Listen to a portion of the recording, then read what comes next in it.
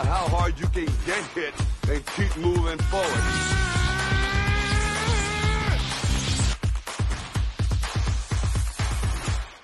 Boom! And we are live. What is going on, everybody? Welcome back to Kicking It with the Bloodline, episode 2. I don't know if we're doing this episodically, but this is the second time that we are kicking it with the Bloodline. And hey, if you're watching, you can tell who's what's going on.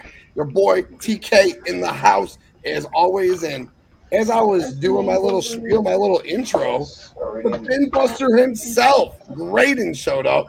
So I'm going to get down there. It's just beautiful to see. Graydon, thanks for tuning in. Or you're not tuning in. Thanks for joining us. All the people tuning in.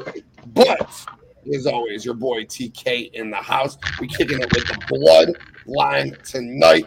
Thank you for everyone who tuned in. Thank you for everyone who's going to listen. Appreciate it. If you're watching, please hit that like button. Please hit that subscribe button. We greatly appreciate that. And yo, go ahead and put the Bloodline Entertainment Network into your Google search bar. Put it in there. You know what's going to happen? You're going to find us on audio, Spreaker, Spotify, Apple Music, everything we do.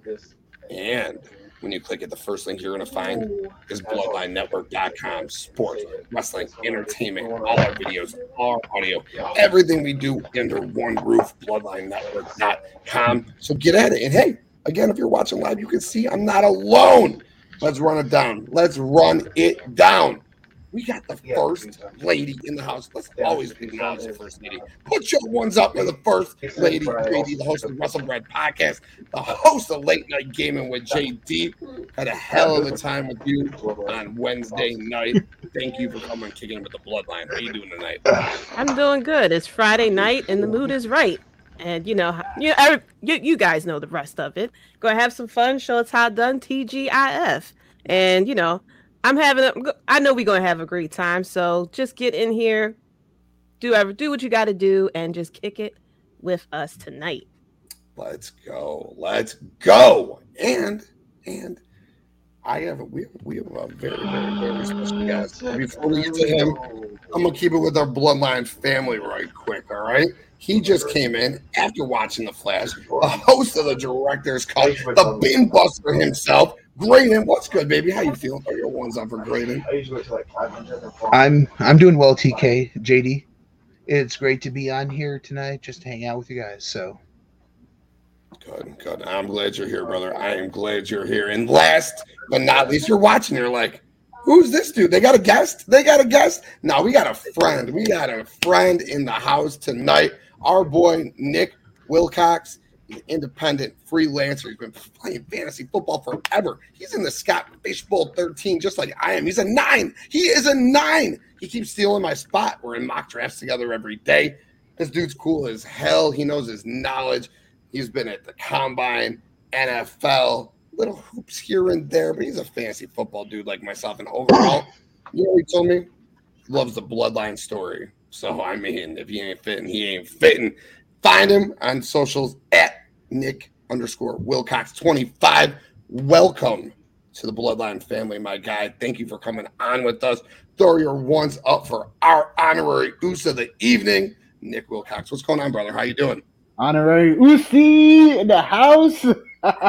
Feeling juicy, baby? Usi juicy? Juicy. Oh. Usi. Anyway, appreciate you be coming on the pod with y'all. It's an awesome opportunity to be with y'all, and for everybody here tuning in, appreciate y'all tuning in for sure. Feel free to follow me. If y'all got fantasy football questions, you got some real life football questions, basketball questions, whatever. I'm here for it. I'm around for it, and let's have an awesome, amazing show. Yeah, absolutely. Get it, Nick. Again, at Nick_Wilcox25. Great dude. Very, very knowledgeable. Glad to have you on these airwaves tonight. Before we get into it, chat's popping already. Let's see what we got going on. David, what's happening, my dude? Hope you're having a good night. I know you're watching Smackdown. Keep us filled in as the night goes, please. Kofi Wheatson, baby, what is good? We are live. Hope you're having a good evening. Justin, oh, my brother, I miss you. I miss you so much. Can't wait for you to be back on, man. Throw your ones up for that boy, Justin. I'm a too sweet one. I miss you. Too sweet one. God, can't wait to get you back on. Dylan, I know you're cooking for the fam. Get your ass on here. Hurry up. Let's go. Barbecue that meat and get your ass live. Let's go. Throw it up for Dylan, man. Throw it up for the chat. Chat's already popping. Pretty What's he getting his 4th of deadly. July plans on already? Like, What's up? I said, what's he getting his 4th of July plans on already? What's going on over there? Yeah. Right, man. Shit. I like that comment right there. I like that comment.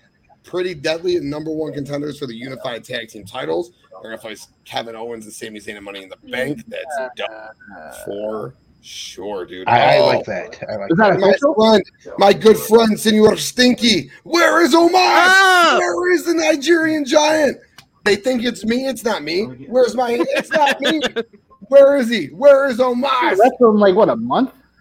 Yeah, he's been gone because no one likes him other than me, I guess. And my boy down there. Stinky. Well, he did get married within there. We're doing tonight.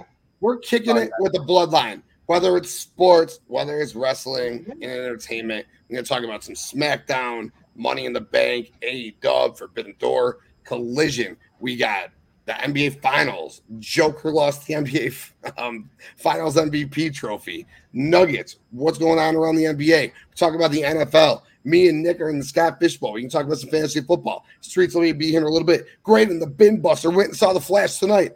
Bakley's watching it right now. He'll be here later. No spoilers, of course, folks. But we got whatever you want tonight. We're kicking it with the Bloodline family. And for the last time, like it. Subscribe to it. Let's do it. But, yo, Nick, you're the guest here tonight. If anytime I'm hosting something, I like to say let's play Topic Battle Royal. Whatever the fuck you want to talk about, let's talk about it. My dude, you're the guest. Bring up a topic and let's talk, baby. Oof. Okay. Interesting. So where do we go? I think we should start with what we feel is going to happen with this Bloodline. What we feel is going to happen. You think Jey Uso is going to fall in line or what? Because I think my prediction is that he will. And at some point, the storyline has to end with him being champ, right? That's what I'm kind of wondering here. Because they're talking about, Paul Heyman talks about, they never really got him a singles competition championship opportunity until last week, and they were trying to pump him up, and this, that, and the third, which is bullshit, obviously. But it's more like, hey, like, it is a route that Jey Uso could eventually be. Now, do we think he's main event real material? Like, he's close. He's getting there. I think he could be he's in that mid-cardish line. He could be the U.S. champ at some point. Can he be the actual WWE champ? Not yet. And that's where I think at the full circle end of the storyline, I think we could look at him and be like, yeah, he could be WWE champ, be Roman. Like, because of all the emotional animosity and all the roller coaster ride we've been on with this whole thing. The only way I feel this is with Jey Uso becoming the actual tribal chief and winning the championship. Shoot.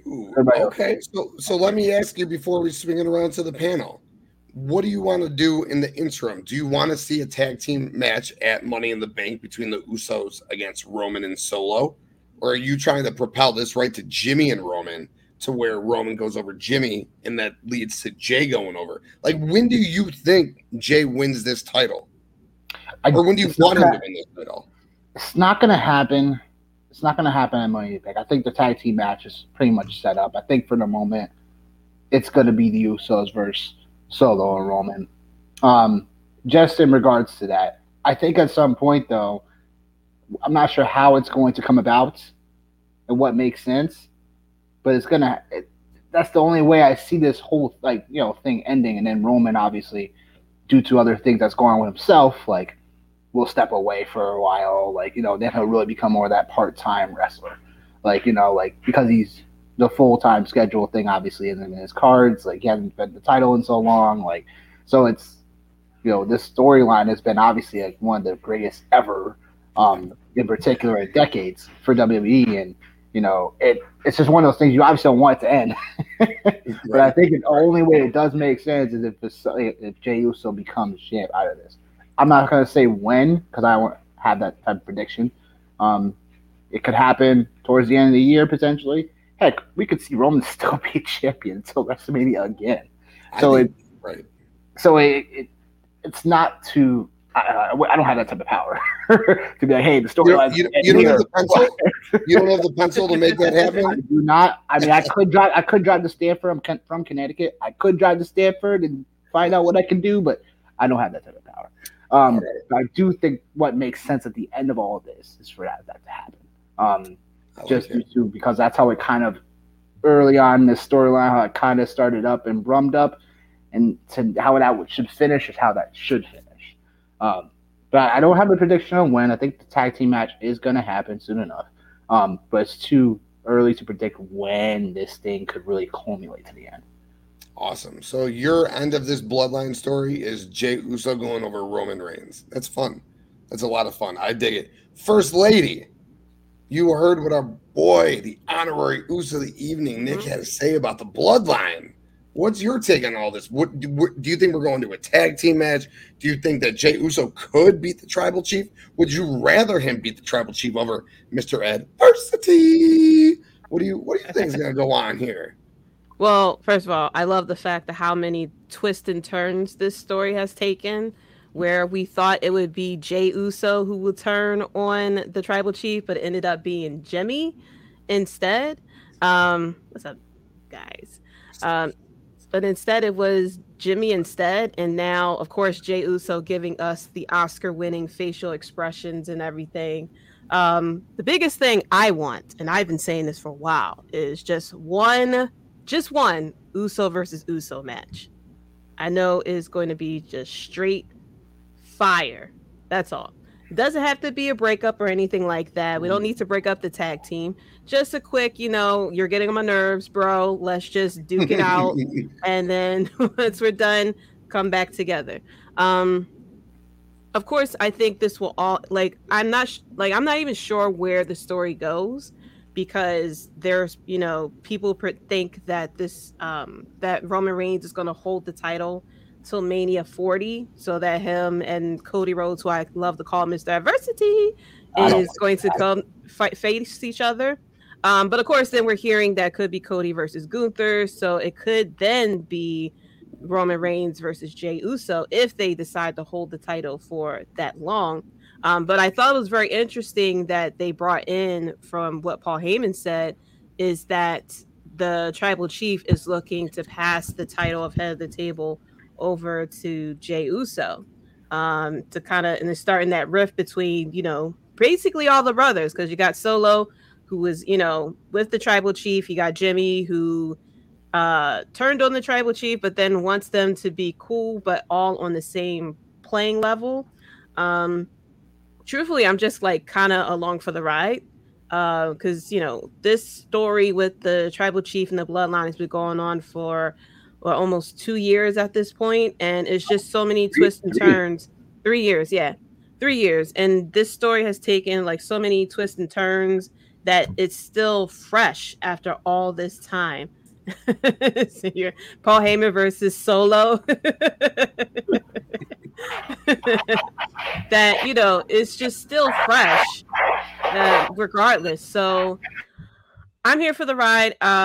It's going to be hard, once the storyline ends, because this is the biggest, entertaining and most complicated story that WWE has done in a very long time.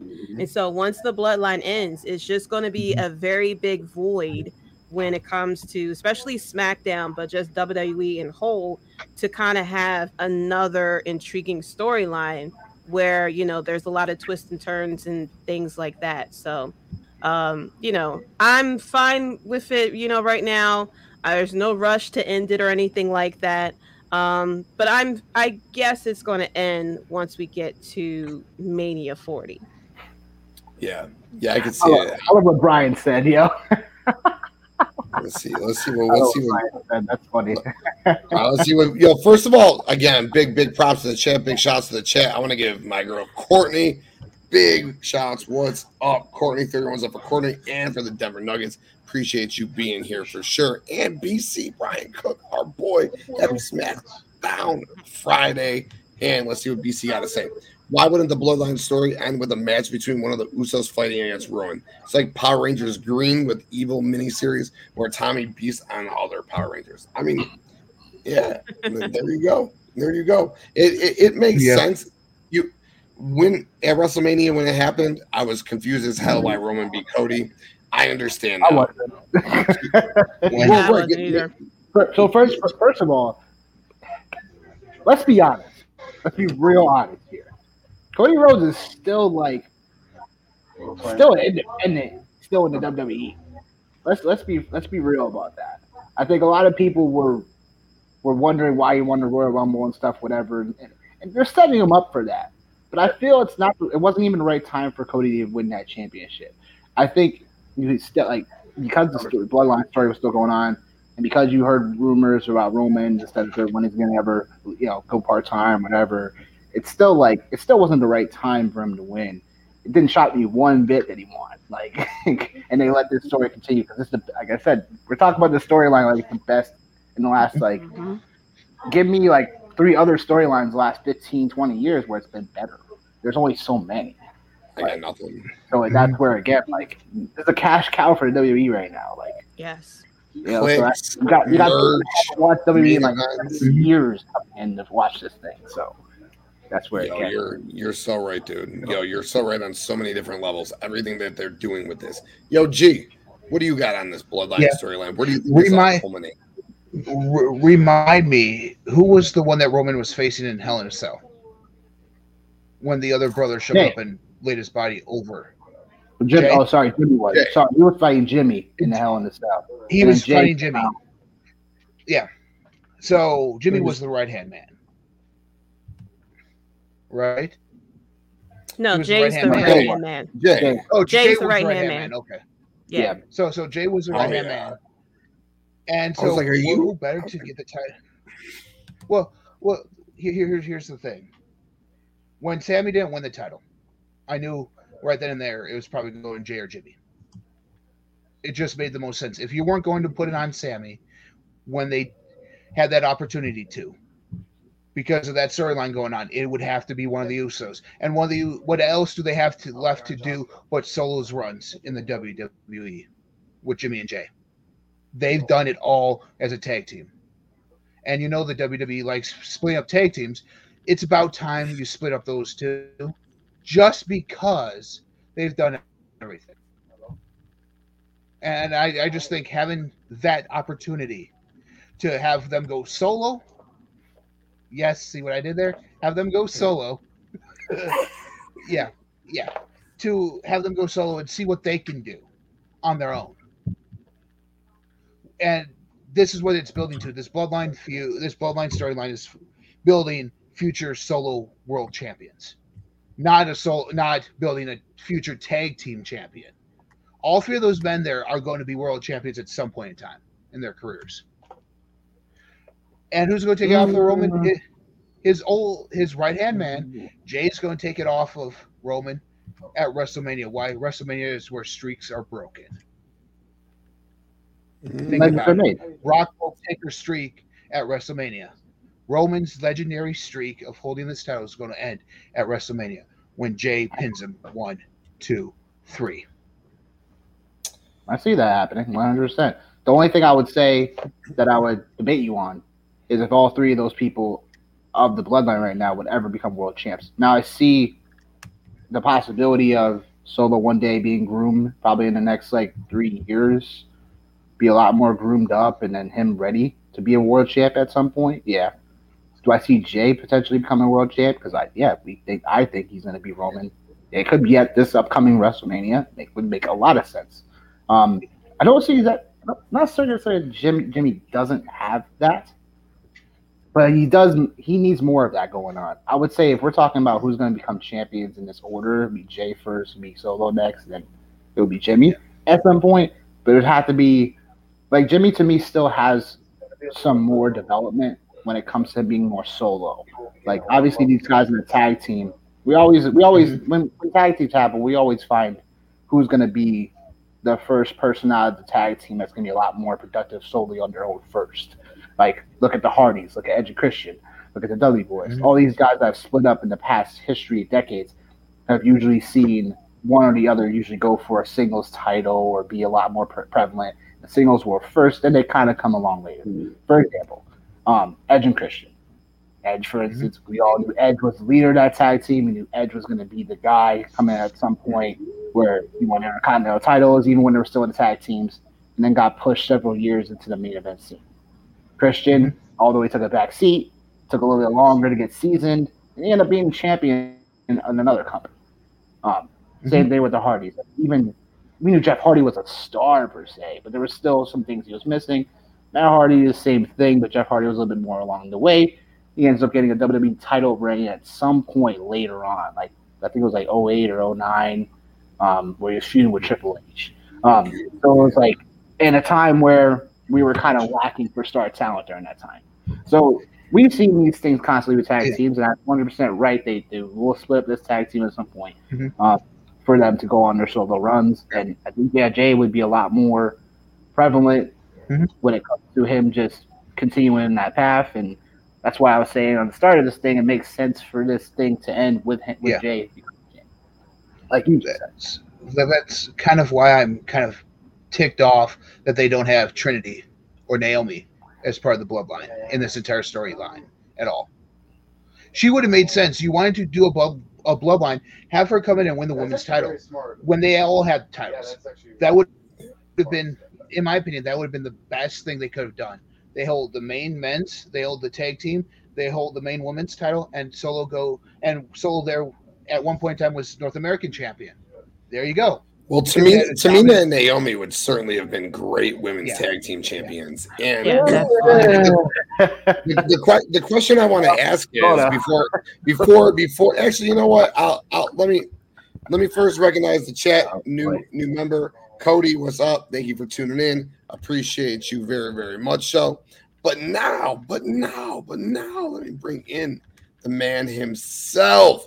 Tribal Chief, what is good? CEO of the Bloodline Entertainment Network, Devin the Tribal Chief. What is happening, my brother? How are you doing tonight? Throw your ones up for the Tribal Chief. What's going on, family? What's going on? Salute to y'all. Man, what's going on? Hell of a night. We got a lot of wrestling going on. Came at a good time. I think I was sensing some Tribal Chief talk. I was like, my senses is going off. It feels about that time to go ahead and dive in. Yeah. You've heard of the Peter Tingle and the Spidey sense. Devin has Tribal Chief sense. Yes. That is right. But how y'all feeling, man? We're fantastic on a fantastic Friday here. Doing good. We're good. Yeah, man. Yeah. I'm feeling. You gotta turn those goods into greats. Come on, y'all some greats. So we got Devin. We got an honorary Oos in the house tonight. You know what he does? The first topic he brings up, he goes, "Fuck it, let's talk about the Bloodline, dude." So I mean, is that right? Oh, is that right? Honorary Oos. Okay. Yeah. Tribal Chief talk off the bat. That's what I'm talking about. Yeah. So Tribal Chief, I want to pose the question to you. So Nick brought up the topic of the Bloodline, and he says it's all based on Jay taking this belt off of the Tribal Chief. Yeah. What are your thoughts on that? You already know my thoughts. I said I'm done trying to traject this story because it's always swerves left and right, and I'm just enjoying the ride now. I'm in for it. Wherever this takes me, I'm down. I don't care about the destination. I'm down for the fucking journey right now. All right, so that's how good the story is. I can't traject it. I just can't, because you just get true, immaculate, good, Emmy-worthy storytelling. You know what I'm saying? Emmy-worthy storytelling from the Tribal Chief, the Wise Man, everybody that's included, and it benefits some of the WWE roster too. So you look at KO and Sami Zayn, see that reception they got, tonight for the tag teams.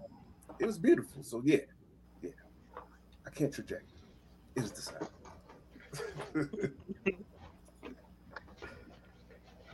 Oh, you're muted. Muted. My kid. Yeah, it's all good. Yeah, no, I said, you saw what I said. I said, fine. It is decided from the time. Yes, that is what you know exactly what I said. Cool. So we can leave the Bloodline where the Bloodline is going to be. I guess you know what? You can traject one thing, Tribal Chief. Money in the Bank. Are we going to get Roman and Solo against the Usos? That's something you can traject. we might be heading there, or we might be heading with the Tribal Chief versus Jimmy Uso. It's one or the other. I'm down for either or. Honestly, we can get that tag team match, brother versus brother. Solo against his brothers. It's just a family, just a family civil war. I'm down for that. So either way, Tribal Chief checks Jimmy like, "Hey, know your role," or he checks him in the tag team match. "Hey, know y'all role." Okay. All right. That's fair. That's fair. My dude. Welcome in, Tribal Chief. So, honorary. When does him in turn? My tribal chief. Yes. You got it. Let me ask you a question. By the way, I do not like that. Just to clarify. I do not like the phrase. You know what I'm saying? They that's their decision. I can't control them. I can control what I can control. All right, so by the way, just clarify. Sorry, Paul Heyman on that one. My tribal chief. My question is, so we were talking about if Tamina or Naomi would have been part of this whole thing. And my only thing with it is I felt that obviously like Trinity could have easily been a part of this. And that's where I think WWE missed the mark on that. But I think anyone else probably wasn't as worthy. I think Tamina, even though she's within like the actual bloodline, her status to me is more of like she could have definitely benefited from it too. It's just more of like I don't think a lot of people would have wanted that though, just because of how her legitimacy like wasn't really there, in my opinion. Okay, what do you think? I would say the story is strong enough to get this is just to reload the ammo. And that's the fact of as I think that's point taken that you said people are not accepting of Tamina. I think the point could be said for Sammy when he got first included in the Bloodline story, like why he's there. You know what I'm saying? And my only thing to that is we know what Sammy brings as far like.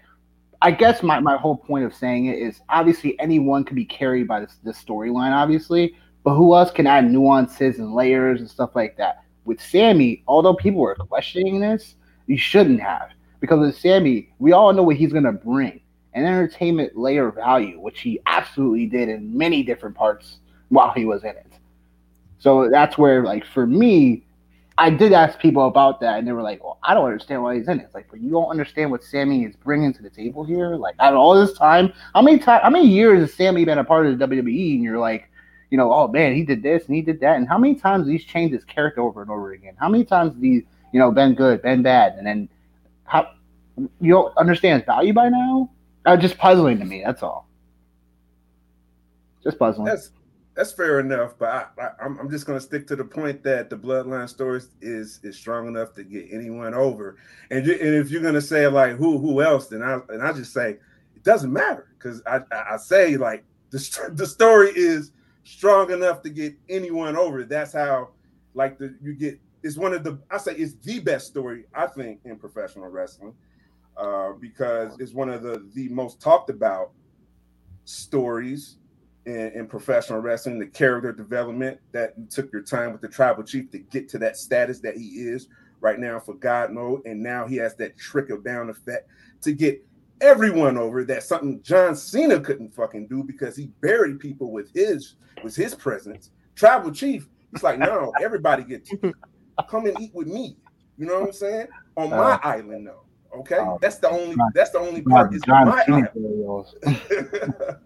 So, Tamina, if we was to get like, if the Usos got kicked out and we got like a remix of Tamina and Nia, I would have been down for that just to see where would that take us. You know what I'm saying? Maybe Paul Heyman puts a spin. Maybe we get like the Nia and Tamina against Shayna and who else? Shayna and who else? What's her name?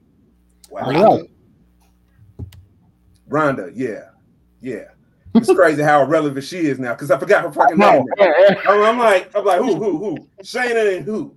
That girl. Yeah, her. How about Tamina and Ava Raine for bringing the Rock's own daughter to join the Bloodline? I mean, I'm with that. Look how they introduced Solo. Mm-hmm. So, you know, hey, Yeah. I'm with it. That'll be very interesting. Yeah. Yeah, very, very, very much so. Cool. So I think we hit the Bloodline good. Nick, you got anything else on the Bloodline before we move out of them?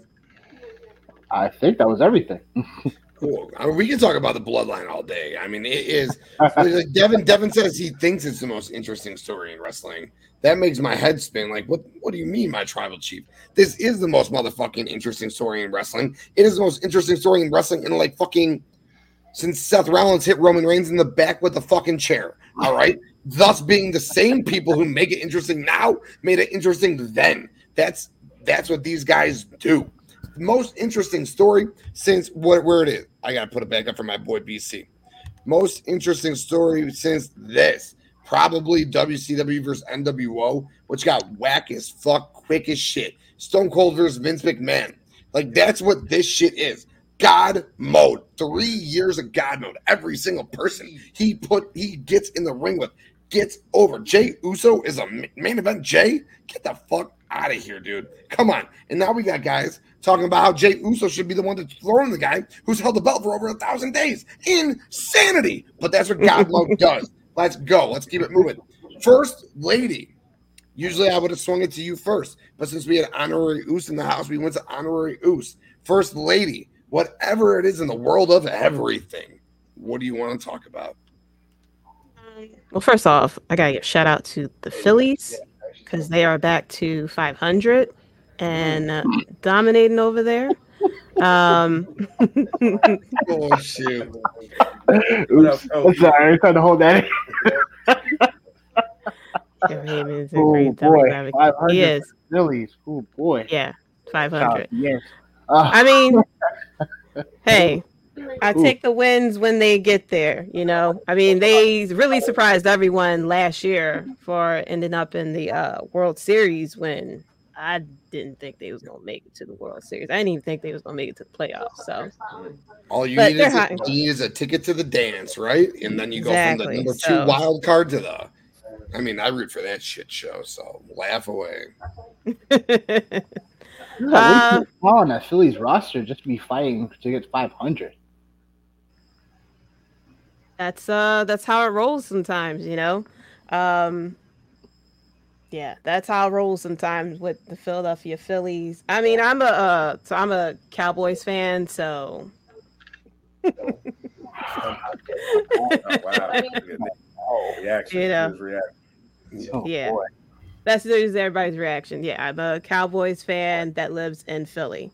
So, half my family. Time out. Time out. How in the world did that happen? So, when I started watching football, it was with my brother's house. He's a Cowboys fan, but I didn't start off as a Cowboys fan. I just started off watching football, and I started liking. I mainly liked Kurt Warner, and so I liked the Rams. And that's of course around the time of the Greatest Show on Turf and everything. So then I was like, okay, I'll just stick to the Rams because of Kurt Warner. But I didn't realize in the NFL people get traded. So of course Kurt Warner got traded, and then I didn't like. I think it was Mark Bulger, who was the quarterback after Kurt Warner. I really wasn't a fan of, and so I was like, okay, I just watch football just to watch football. So I met the Hubs, and he's a football. So everybody who watches football that I know in my family are Cowboys fans. So he's a Cowboys fan. So I kind of eased over. But I'm overall a football fan. So when the Eagles won the Super Bowl, I was happy for the city. So I'm overall just mainly a football fan, especially since I played fantasy football and stuff like that. I talk mad trash about the Cowboys. So, you know, I've heard all the jokes and everything. And like I said, I talk trash about the Cowboys. I'm a Romo fan. I'm not the biggest fan of Dak Prescott. I wish we had Jalen Hurts, but you know, it is what it is. But yeah, so that's how I became a Cowboys fan. But like I said, I'm more of a football fan. So I'm a realist too. A lot of people in Philly who are Cowboys fans are Cowboys fans because they're Eagles haters, and they just like the troll. But yeah, I'm not one of those type of fans. Yo, Nick, you're an East Coast guy. You said Connecticut. What? I see the Yankees. Yeah. What is your representation? I guess we should have probably asked that before. Yanks and Jets. Who do you rep? Yankees and Jets. So I get all fronts sometimes.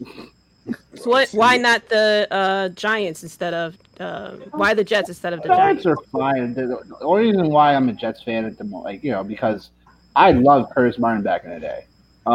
That was my dude. That's who I played that position in, growing up playing football and in the high school days. So Curtis Martin was like my idol. I would watch tape after him constantly. So that's where, again, that's where the love comes from. And Chad Morton, when I watched him live at a game, run back a kick and return for a touchdown, I was like, and then my favorite color was green too. So that's how it kind of started. And then Chad Pennington was a decent quarterback during my younger days of watching football. And then, the Jets have been great since. And they're still not going to be even with Aaron Rodgers. Calm down.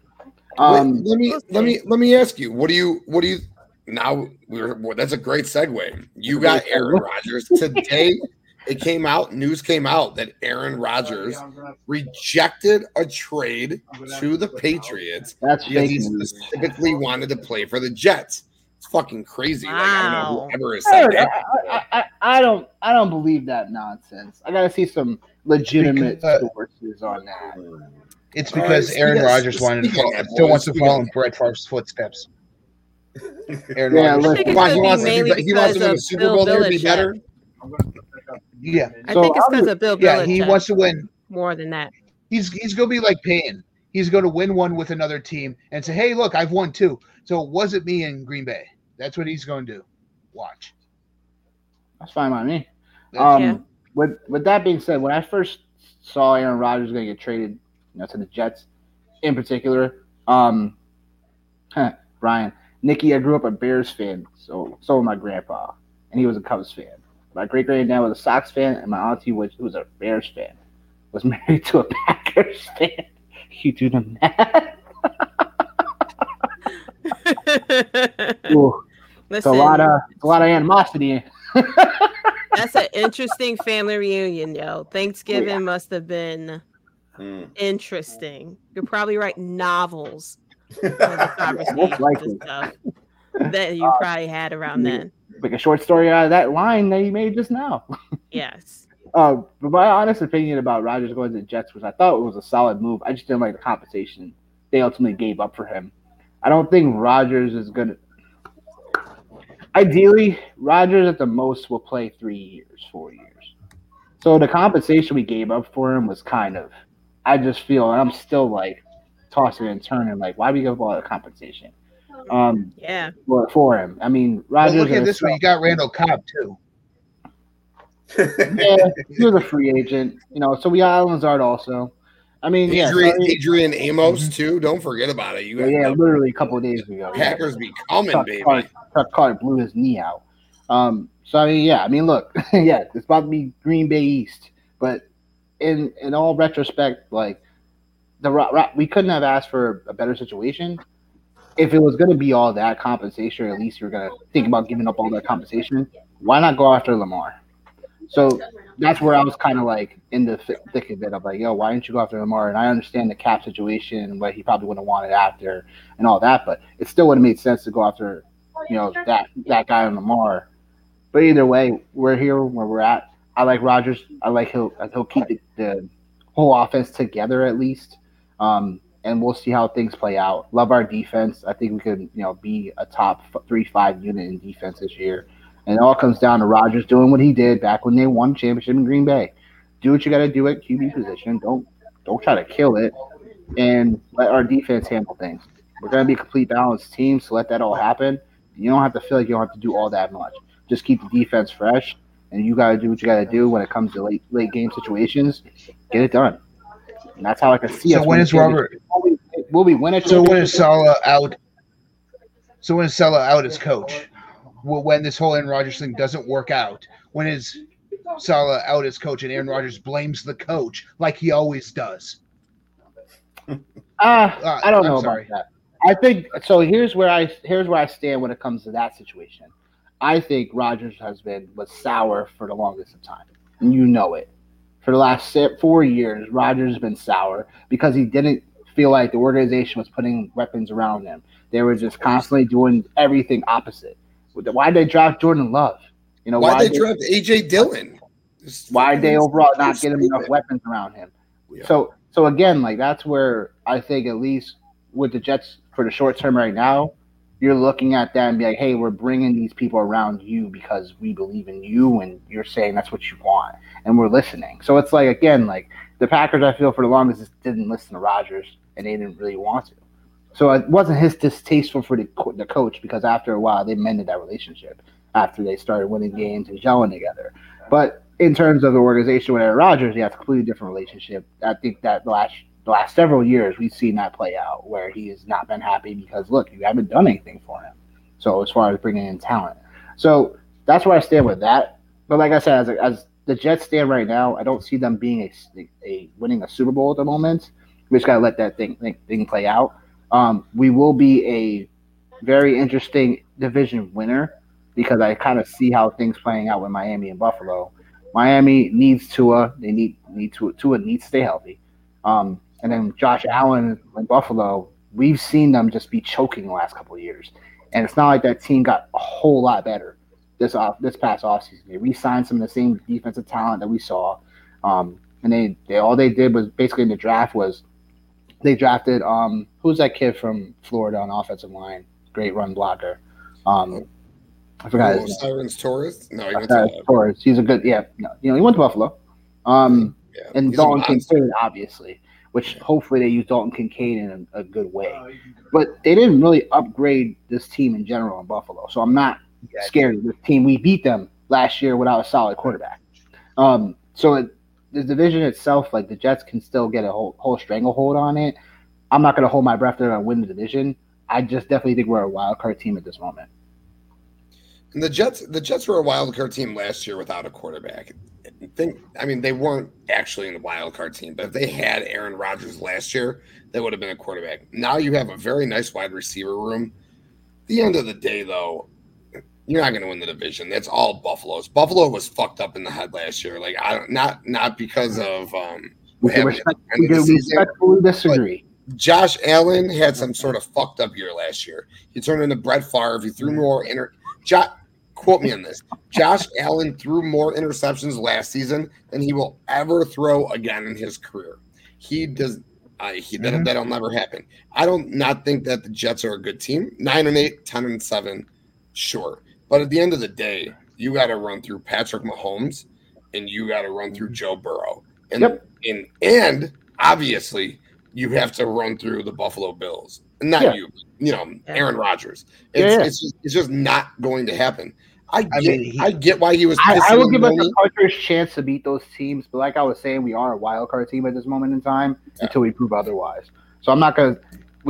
I'll give us an opportunity with this division because, like I said, I don't believe in Buffalo for them to really.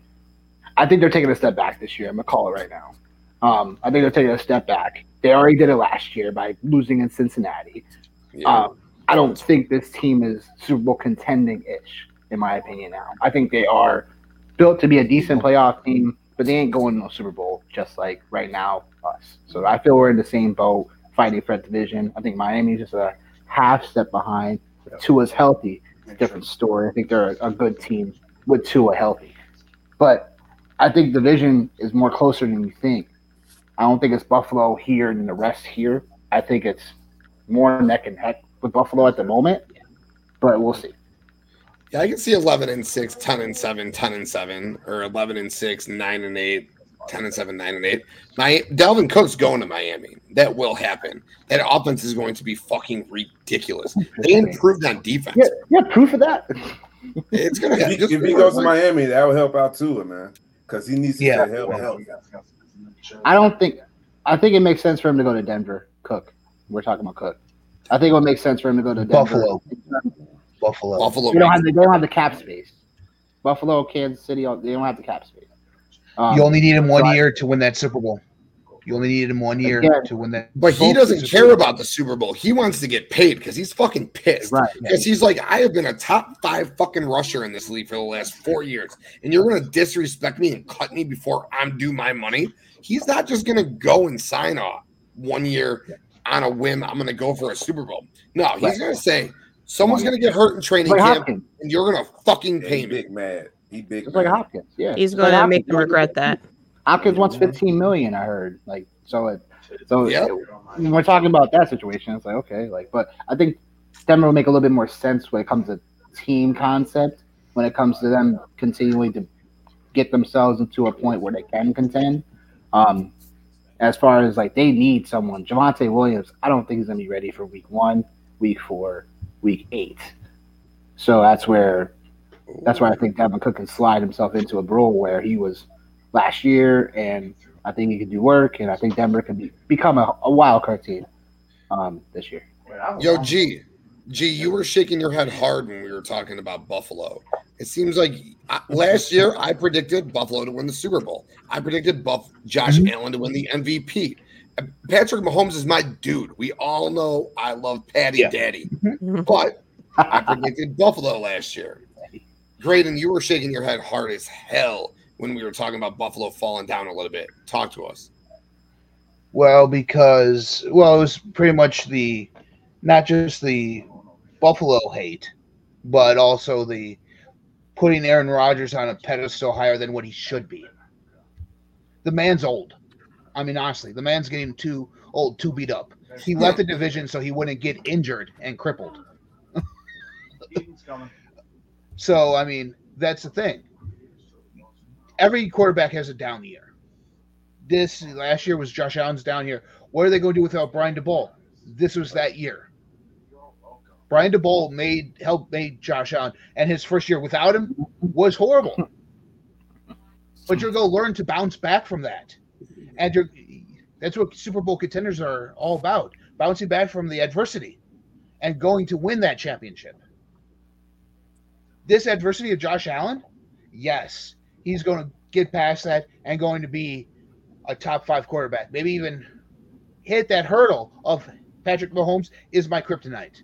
Let's get this. Let's do this. Patty Daddy is everybody's motherfucking kryptonite. All right, like let's not forget that when he's done with his career, he is. To me, he's already a top 6 quarterback of all time, maybe top 5. When he is the most skilled quarterback I have ever seen in my life. All right, he's already got 2 Super Bowl rings. He lost in 1 to the GOAT. All right, he'll win another 2. He'll go down with 4. He'll go down top 4 all time. When we're talking about this when people are doing podcasts 15 years from now, they'll be talking about Brady, they'll be talking about Manning, they'll be talking about Mahomes, and they'll be talking about Montana. Those are the 4 they're going to be talking about. That's how good Mahomes is. And Josh Allen, you're right. Mahomes is his kryptonite. Joe Burrow seems to be Mahomes' kryptonite. Like it didn't happen this year, but like that's the guy who Mahomes, I think, needs to ultimately worry about the most is Cincinnati. They're the scariest team to me for Patty Daddy. What do you think will happen with their running back situation, Cincinnati? Joe Mixon's going to play. He'll be from day one. He's not going to get charged. At least like Kamara last year when he beat the shit out of that guy, he still ain't been charged. Nothing has happened. Like we're a year and a half into it, we're still sitting there like, do I draft him? Do I not draft him? What's going to happen with Kamara? Is he going to get suspended? That was last year during this time. This year, we don't know. Joe Mixon, draft him. He was a top 10 running back last year. He's a fucking stud with the ball in his hand. He catches the ball. I'm telling you, draft Joe Mixon. And right now his ADP is so low. He's going. And when we're doing, me and Nick are lucky enough to be in Scott Fishbowl. Together, we're both 9s, as we discussed earlier. Joe Mixon's going like 5th, 6th round. It's crazy, dude. Like, I like Joe Mixon. 7. I see him going at 7 sometimes. And I've seen Kamara go to like the 9th. Yep. Wow. Oh, hold up. We're talking fantasy football. I mean, I guess this is the perfect segue to bring the man himself in, the Roto Slapper himself in. I guess our honorary Uso tonight's got some beef with this guy about some Twitter shit. I don't know. But yo, Streets, what's good? Streets. Throw your ones up as a host What of up, It's a slap for Rotos. Well, thank you for that one. What's up, baby? Welcome. What's going on? We were just talking some fantasy football. Devin Cook, Joe Mixon. Devin asked what happens with Cincinnati's running backs. What happens with Joe Mixon? I said fucking draft him. We're talking about Alvin Kamara, a year and a half, still ain't been suspended. Draft Joe Mixon. What's your take? Yeah, I mean, right now you are. I think he's reasonably priced too right now. So that's the thing. So you're kind of the risk is kind of built into his price. If you knew Joe Mixon wasn't in trouble, you're not getting Joe Mixon where you're getting Joe Mixon. That's so yeah. I like it. Love it. Love it. Nice shirt, by the way. Oh yeah. Oh, the Scott Fishbowl shirt. Yeah. I figured I'd wear it tonight. Kick it a little bit. Love it. Love it. Love it. Love it. Love it. Love it. That's dope. And I don't know how it brings people into this too. It's wild how it randomly selects where they pop up and shit. It's yeah, I have him as RB15 right now. If I knew he was playing, I'm not a Chase Brown guy. So if I knew there was no issues off field, whatever that whole spiel is, and he's good to go day one on that team, I'm taking him well ahead of Najee Harris. I can tell you that who I have ahead of him right now. So that little cloud hanging over him is the only thing that I need a little bit more clarity on. But you just said it. Look at Kamara. Each day, but you go by, the Mixon situation becomes less cloudier, though. Sort of. You don't hear about it, I guess, so that's good. No news might be good news in this circumstance. Like, it's not Kamara. I'm not as worried. That one, I'm sure he's getting suspended. Okay. So where do you take Kamara then? How many games do you think he's going to get got for? Well, Roger Goodell's going to spin his random reel of justice is what he's going to do. And just who knows how many games it's going to be. It could be 2. A video could come out that's even worse, and he just gives them 2 for it. Or he gives them the season. I have no idea with Roger Goodell.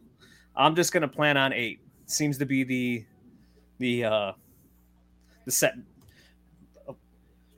The safe number, I guess I could call it. Right? Okay. That's where I'll price him. I'm going to prepare for 8 games off. Could go on a whole other year. If it goes to trial, sure. I just don't know if Goodell's going to want that hanging around. Could that become an exemption list thing then? If it goes to trial, I don't know.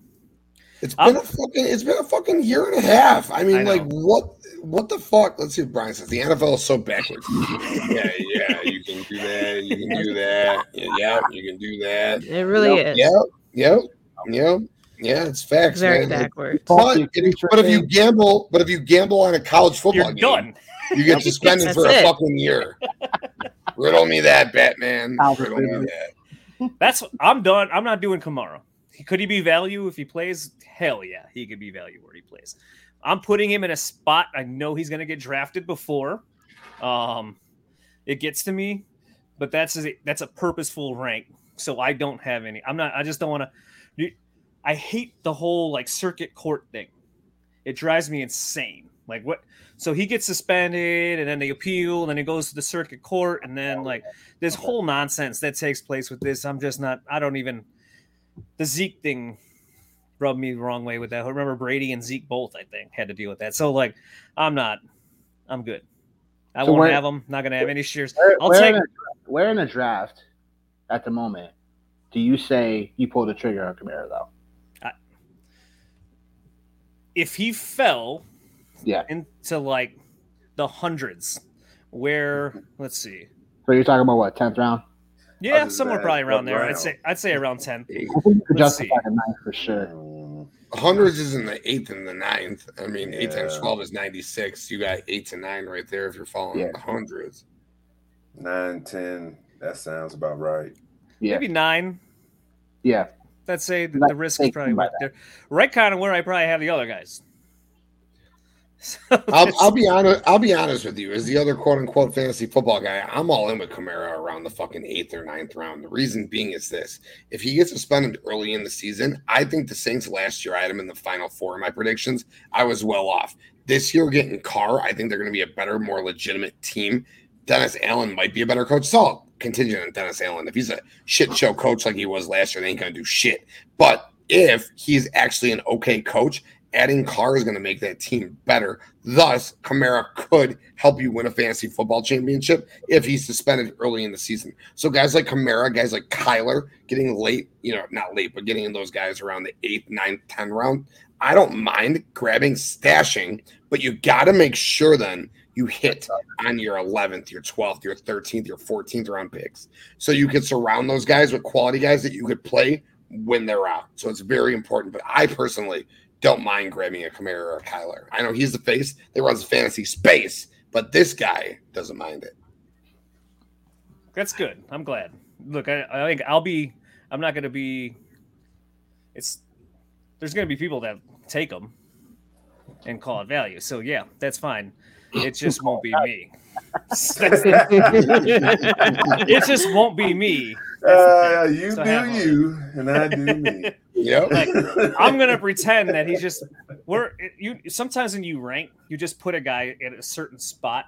He's not making it there, and that you just do that purposely so that I don't even have to deal with it. Almost like someone else takes him, not on my team. I'll pretend. I'll move on. I'll find somebody else, and we'll be good.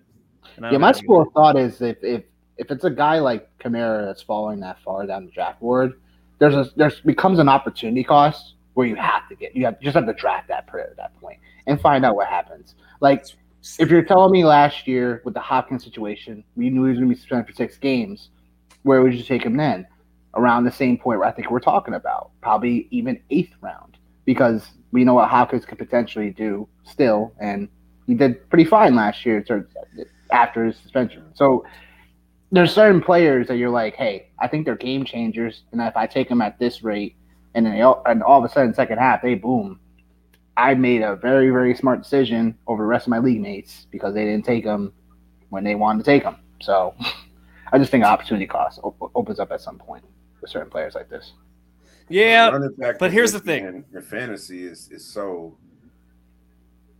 makeshift. So So I think that's why it's worth the gamble for Alvin. It might be, but you have to remember that this guy was also second worst in rushing EPA last year, and he's 28 years old. And now they just drafted a running back who might be better than him by next year at this time. So, and now they have 3 running backs. So Alvin Kamara has to make. Yeah, they gave Jamal 6 a year. That's right. Correct. Yeah. So now he has to emerge out of a committee when you use this pick too now.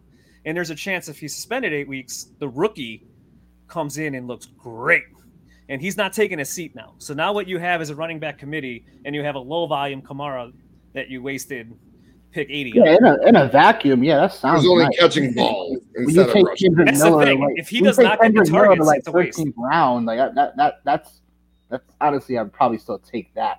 It's more of I already have my 2 running backs for the most part.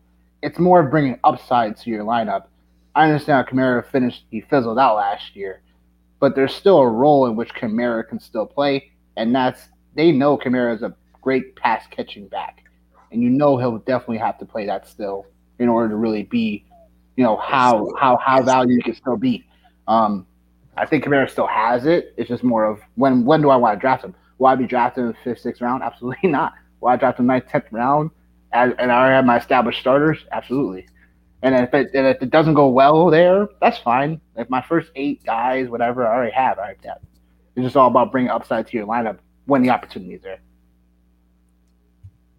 Yep. Yeah, no, you're not wrong at all. You are not wrong at all. I know I'm a little distracted right now. He's going to need – there's no doubt. Devin's reaction. He got all 3 of the titles on him. All 3 of the titles. The tribal team. Bro, yes. That's what I wanted. Just own all 3 of them. Just I know. So arrogant with it. Like, fuck you, 3 of them, bitch. With that ugly ass WWE logo on it too. Every different version, 3 of a kind with it too. Just yes. Oh boy, that's always fun. It's always fun when Roman Reigns comes out in Devon. He looks fucking great. That. They said. Well, I don't follow the dirt sheets at all. I do. Yo, on BloodlineNetwork.com, we will have some great wrestling dirt sheet news coming as of next week. But I personally don't follow the dirt sheets. But the dirt sheets was reporting that Paul Heyman was going to be walking out with the 2 belts around his arms while Tribal Chief held his belt just for presentation. Yo, First Lady, what do you think about this presentation we got going on right now? What do you think about Roman 3 belts? Should he have 3 or should he have 1? I mean, 3 belts. He's a heel, and it's over. He has to be. He's the head of the table, so 3 belts kind of makes sense. I mean, I also heard the dirt sheet as far as Paul Heyman holding the 2 belts, and then Roman holding the actual belt, quote unquote. I love it. You know, I mean, his job is for us to acknowledge him, and for those who don't like him to boo him. So if I was the tribal chief, I would carry all the belts. I'll grab retired belts off a WWE shop and have Solo carry them as well. So, I love it. And he's wearing the jacket that says 1,000 days. So, yeah. I'm completely fine with it.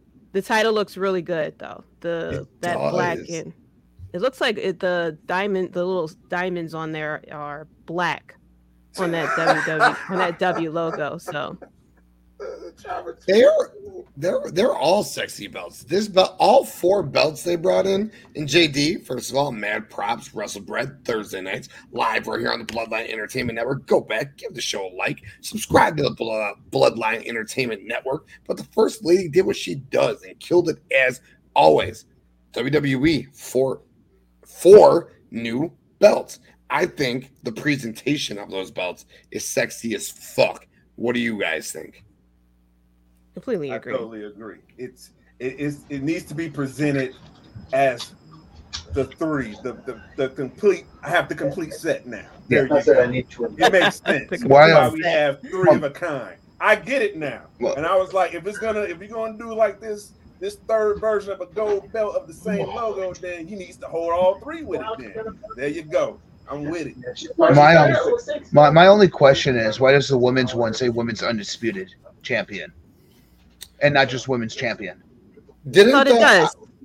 Yo, I could be wrong. And I'm probably wrong. But what I saw was, I'm probably wrong, but I seen both. I seen a men's and a women's, and a men's and a women's belt look exactly the same.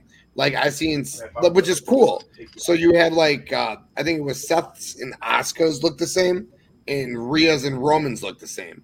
But then they were on opposite shows, so I was confused about that. So I thought it was Asuka. I think Asuka and Tribal Chief's belt are the same.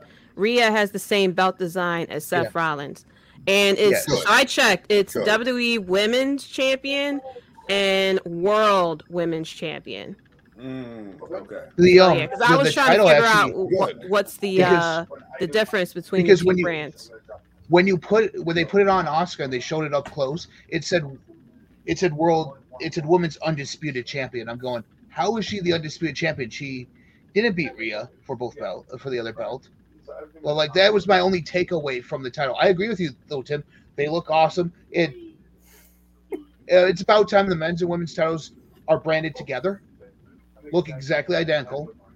Like I kind of liked when they brought the red and blue faceplates behind it to signify, oh, here's Raw's, here's SmackDown's. Same way when the Universal strap changed from red to blue when it went to SmackDown. That presentation kills it. I'm looking forward to what they do with the tag titles. Are we going to get a design that's similar to the other 2 and look like that? Or are we going to get something that looks more like, say, the women's tag belts, their design? Because I kind of like that design of their tag belt. The W. It's nice. They'll combine it and they'll be the W. I don't know any of this. I'm an AEW guy now. You're an AEW fan now, right? I'll give you all you need to know on AEW. So it's going to look like the old NXT title. That means he watches his boy. He watches his boy. That's all that means, my man. I can't wait to hear this. JD. So you're saying it's going to be like the old NXT title, where it's the gigantic X, and it's just going to be a big, huge W for the tag team. Yeah, because of Brandon. One of them has part of the W, the other one has the other W, and they just put them together. And it forms a big W. I think it's going to be the W mainly because of branding. I mean, the best thing that happened to them was when they gave the belt to Patrick Mahomes. That Patrick Mahomes wore the belt every damn where. And so, if it had the other design, it wouldn't be identical. But because they had the big W on there, he wore it around. People like, oh, what is he wearing? Let me check it out. Boom, you get potentially someone else to tune in and watch your show. So I think with the tag team belts, it'll be that big W. Okay. Oh shit. I hope not. So does this mean that just let it be for like Roman's championships? Like I'm cool with that, and then for the ladies, but not for the. We had like the ugly that's what I'm titles asking. If you're forever. For the tag title, yes. Because if we go brand, just to go to that, doing the same type of. If you're doing the same type of title branding for both things, like the men's and women's ones, why not brand the men's and women's tag belts the same? I kind of like the design of the women's tag belt. Their faceplate. Go with something like that. It's better than the big pennies. It's better than those big dimes that they're carrying around. Yeah, God. Well, plus they're thinking about redoing the women's belt anyway. I think the dirt sheet was saying that they're thinking about combining the NXT and WWE women's tag team belts. Yeah, they are. They don't really do anything with. Well, they are doing it, right? They are doing it. Are they? They did. Yeah, the unification is coming up. Unification match. Yep. Yeah. Okay. It's going down on I missed Raw, that right? memo. Yeah, they set that up like last week? Last Friday? Week. Yeah, last Friday. Yeah, I was like, oh shit, we doing this. That was probably the NXT team beat them down. I was like, oh, okay. Oh, it would be great if Elba and Isla won. We all know that shit ain't going down at all. Let me ask you a question. Let me ask you guys a question. So Street spoke on AEW a little bit. Nick, you said you fell out of wrestling for a while. All right.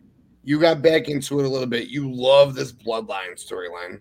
Do you watch AEW? Do you have a take on AEW?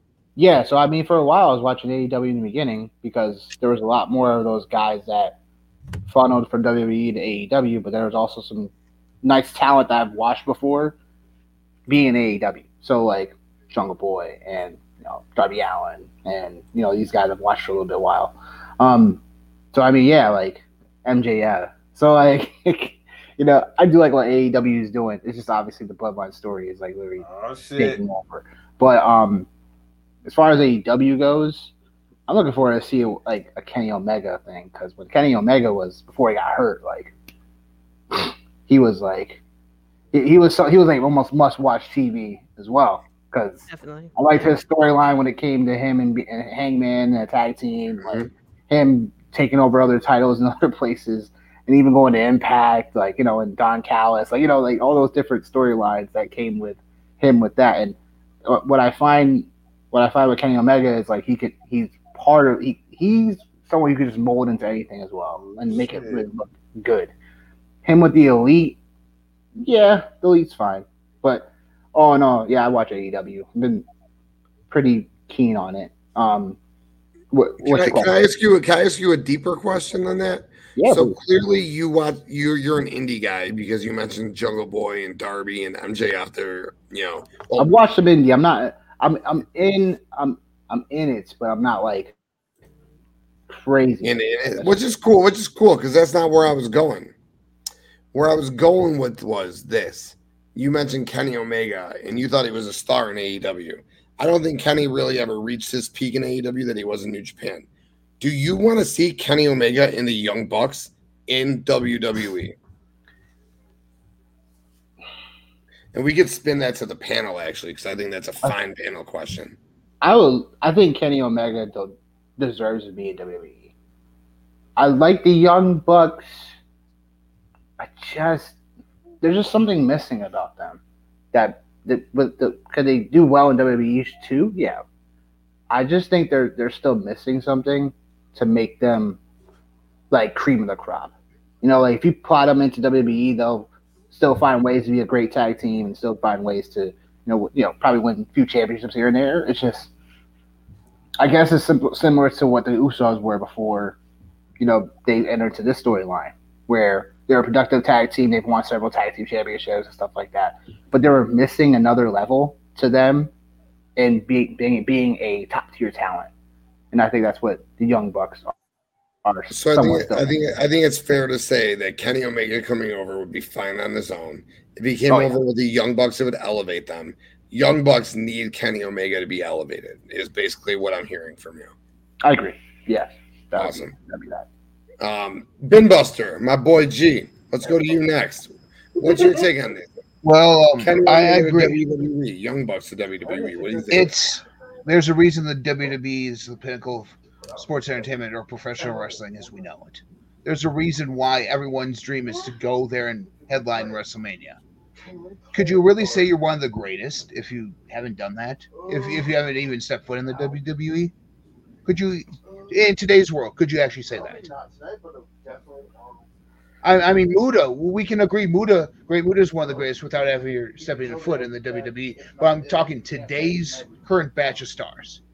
Could you say that any of these guys would be huge? It used to be AJ Styles. Yeah. When he showed up at that Royal Rumble, we all fucking freaked out. It's been 7 fucking years. And Kenny Omega. Exactly. He needs to do what AJ Styles did to be what AJ Styles is. Yeah. AJ Styles was never the guy he was until he came to WWE and proved his worth. Fused with Johnson, fused with Roman Reigns, World Championship. Kenny, keep going, Bin Buster. My bad. And it looks like too that with Seth, we're getting probably the Prince back. We might be getting Prince Devitt, that character back again. Because if we do, this would be the perfect time for Kenny to come in, feud with him, Cody, and Finn, and you know what? Throw AJ in there too. Throw all 3 of them in there, all 4 of them. Battle for the club, and decide Gallows and Anderson where they go. But with the Bucks, I think they couldn't get over by themselves as Generation Me and Impact, and Impact gave them all the tools to succeed there. They did. That was on them. Yeah. And then the only reason they're a top tier talent in AEW is because they book themselves that way. They're the executive vice presidents. They book themselves that way. Well, like, would they be anything without Kenny? Listen, I'm not gonna go that far. Yeah, I wouldn't go that far. I think that's a little far, because then it's like, did Cody Rhodes can somewhat say some of those same things about himself? No, because we think Cody Rhodes is really a standout talent.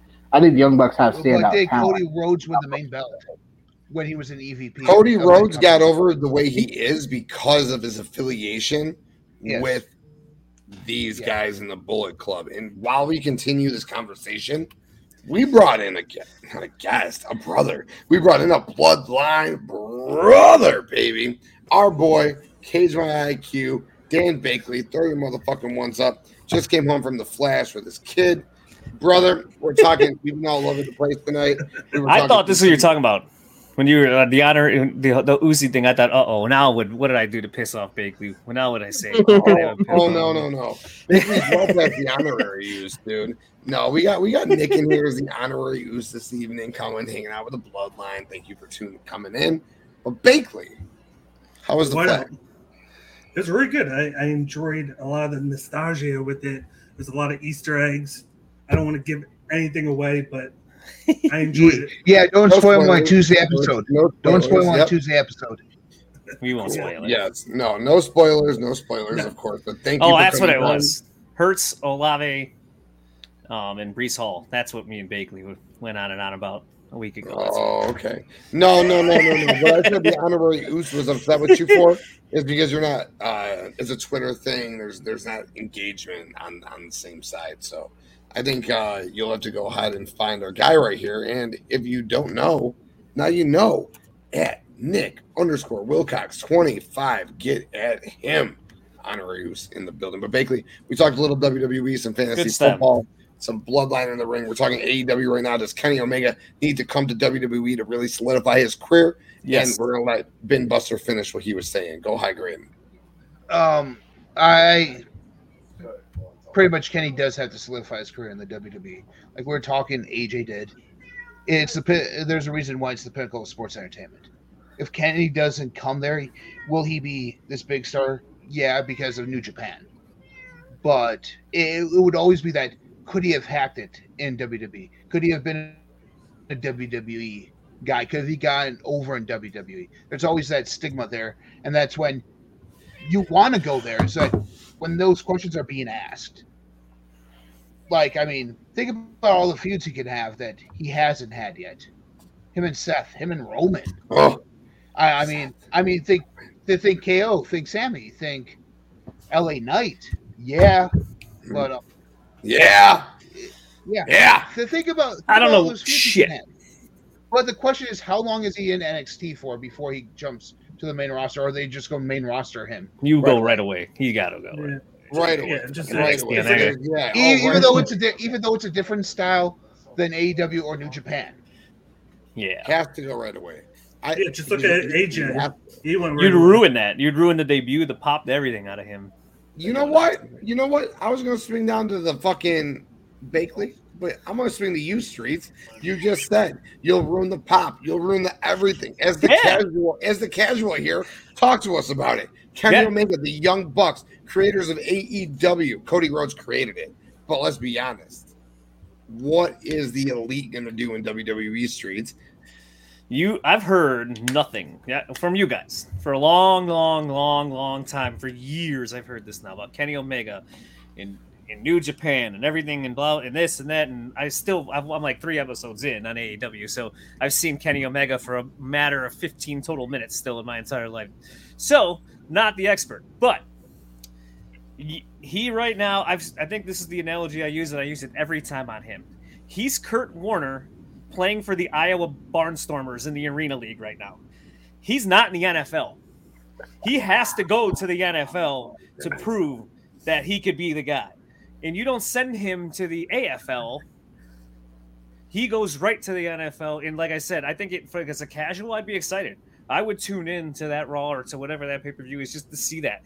But like, if he's going to go to NXT first and then the call, I'm not going to watch it. You'd kill it. You would just ruin it. Like, it wouldn't be the biggest pop that you would get if you got to bring him right away.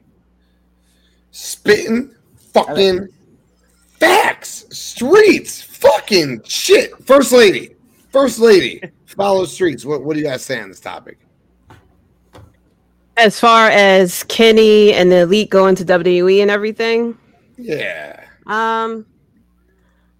So the thing is, it just really depends on how they would be booked.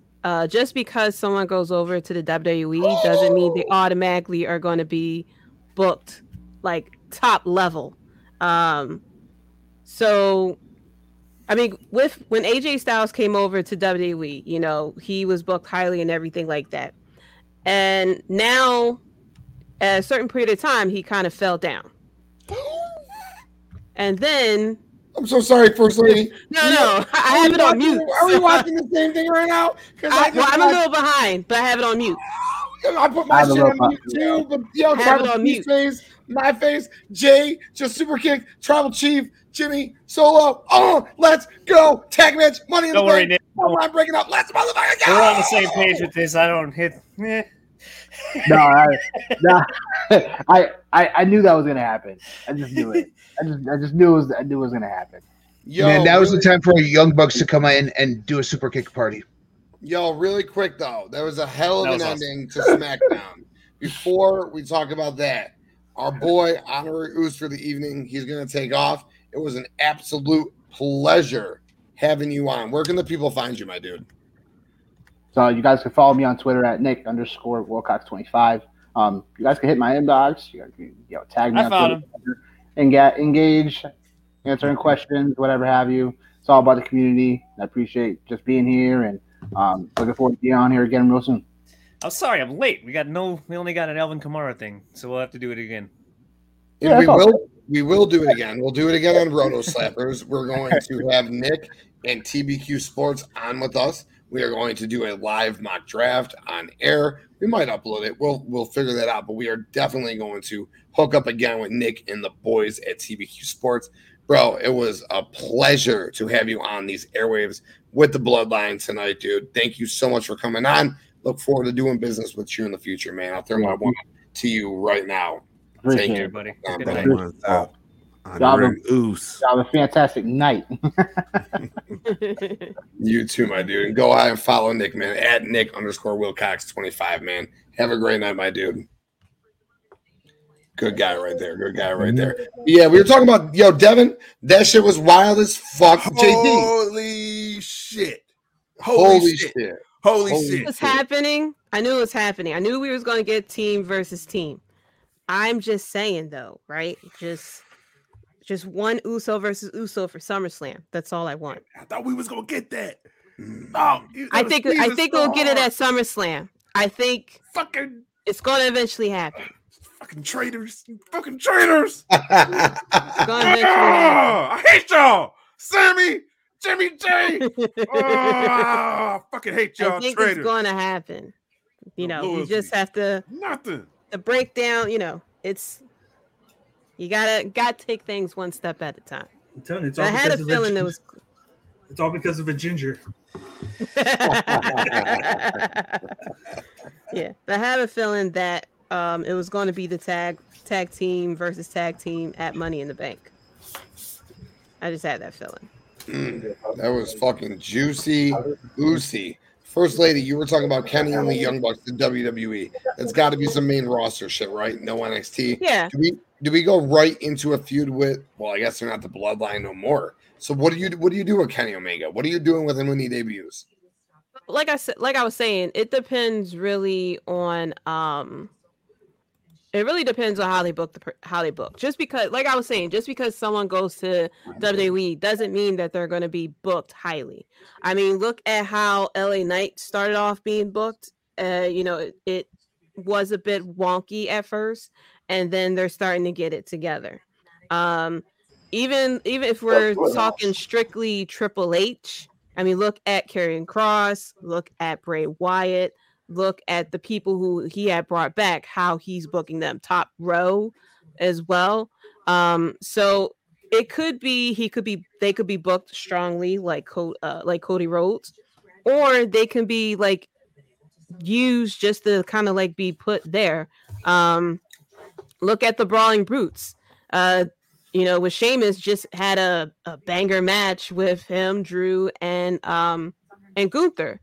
And then you see the regression slowly of the Brawling Brutes down to, the mainly dealing with the tag team division.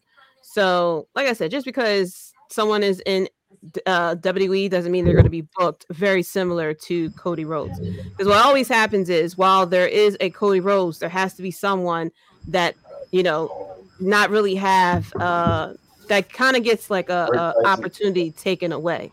So I would say definitely put them on. It just really depends on the buzz that happens.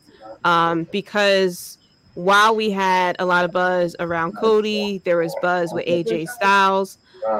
There was people who they grabbed from NXT from overseas that they put into NXT, like Shinsuke Nakamura, Finn Balor, people like that. Because you have to assume that while there's people like us who know who the Elite and Kenny Omega is, the casuals who normally watch WWE, they more likely don't have no idea who the Young Bucks and Kenny Omega is. So it's just really hard as far as with WWE, because the biggest thing is that casual crowd. You can throw, Kenny and the Young Bucks on there, but if that casual crowd don't really care, that's detrimental to them. And that would really affect, really the booking. I mean, look at how Karrion Kross came back. Karrion Kross came back. They immediately put him in a storyline with him, Drew McIntyre, and the Tribal Chief. And then after that, it kind of went dead in the water because the fans really didn't react to him like that. So it kind of went it just went downhill kind of from there. I mean, now they're trying to revitalize him with a feud with Rey Mysterio at one point, and now it's a feud between him and AJ Styles, which even like that mixed tag team match was weird because I don't know if y'all saw, they had Scarlett try to seduce AJ Styles for some reason. Yeah. But yo. Yeah. Wait. Yeah. I was right here all night. What the fuck? Scarlett wrestled? Yes. Wait, did she wear her? You missed that, bro. Did she wear her like indie wrestling? My wife is. I mean, it was comma respectfully. I'm gonna shut up and let the first name. She looked good. I'll say that respectfully. But yeah, she tried to seduce AJ Styles. AJ Styles took off the glove and showed his wedding ring and stuff. And it's just like, that was weird. Because I could have sworn that they are presented as a married couple at least or something like that. But I don't know. Yeah. I don't know. Streets and I know it's feminine and wiles. Feminine and wiles. So like it's one of those things that even though they're presented as a married couple, those feminine and wiles could be like, hey, here you go. But yeah, so like I was saying, like it really depends on the reaction of the crowd and the reaction of the point, just like with Cody, for when they leave AEW and then show up to WWE. Because if Cody didn't get the reaction and the buzz that he got in between when he left AEW and WWE, I don't think he would have been booked as highly as he was. So it really depends on the crowd reaction. If the crowd doesn't care about Kenny Omega and the Young Bucks, because I know that there'll be a lot of comparisons between the Young Bucks and the Usos, because there's a lot of super kicks, stuff like that. And then it's like, you know, it's going to be that bit of comparison and stuff like that. So it really depends, because we've seen how the booking is with a lot of people that has come strictly from New Japan or from the Indies. It's really like up and down. Finn Balor, for example, you know, his booking was up and down. Who else? Shinsuke Nakamura, Asuka, you know, a lot of people who were very popular among the quote unquote the hardcore fans, their booking has been up and down. So it really depends. I mean, Kenny and the Young Bucks won't really have as much creative freedom in WWE as they would in AEW. So there's that. Like, who knows if they'll let them keep their same. Well, they're more likely to let them keep the same name, but who knows how much they'll let them keep themselves. Because you know, Finn Balor, they changed his name. You know, they kept AJ Styles' name, and they kept with Cody, they let him keep his name, his whole gimmick from AEW, which was very surprising because they rarely do something like that. And plus, that was under Vince McMahon. Who knows what Triple H will allow to come over with, for them to come over with. Triple H may change their name because he wants, you know, the branding to be under WWE. Or they can keep their name and change up their gimmick. Who knows, you know? So it just really depends on the crowd reaction, and how much buzz they'll get from that will determine if they'll go immediately to the main roster and be booked like Cody, or they throw them in NXT and they kind of like start from there. Who knows? Oh yeah. Yo. The question is how much rebranding happens, like finishers and everything. Really quick. They can't keep the same finish. They can't keep that Dave Meltzer driver. That's for certain. Well, you could do the crazy BT trigger together, but I want to swing this over to this guy down here. All right, he just came in. Our dude Cage. I want to get your take on this. All right, you've been following these guys now for about 6-7 years. All right, Kenny Omega, the Young Bucks, Hangman Adam Page. And what should they do? Should Kenny Omega come over by himself? Do the Young Bucks need to come over with him? Should they introduce them as like an invasion angle? Should Kenny come over, then the Bucks, then like out of nowhere Hangman comes out like through the crowd, and the Elite are fucking feuding with Judgment Day or some shit? What do you want them to come over?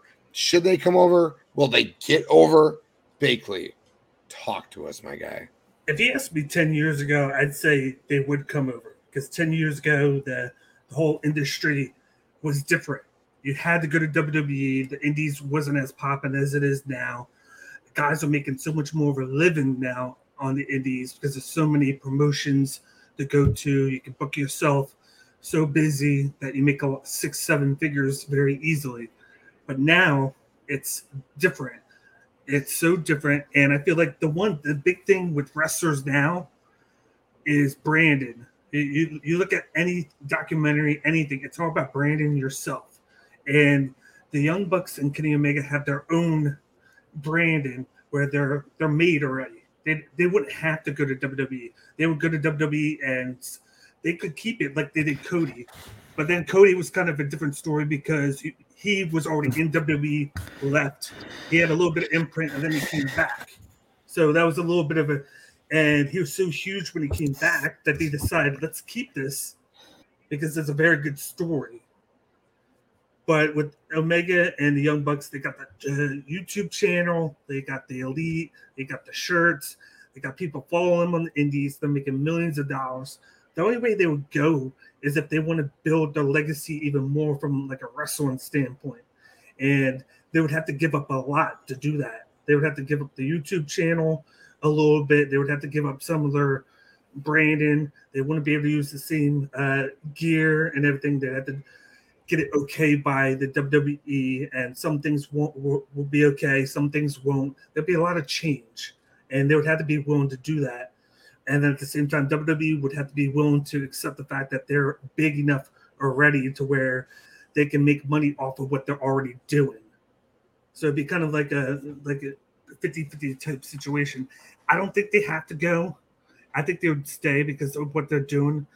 I think the only difference with what they're doing now, what they should be doing, is the fact that they're purposely not trying to get big. I feel like they're not trying to steal all the shine. They're trying to give it to everybody else, and it's trying to take it away. And it's affected them in a bad way because they're like, you have Kenny Omega, great wrestler. We saw him at Wrestle Kingdom, and him and Will Ospreay had a banger match. Match of the year. Yeah, and they're probably going to do it again. But it seems like he has to go over there to do it because he tries over there. He's very comfortable over in Japan.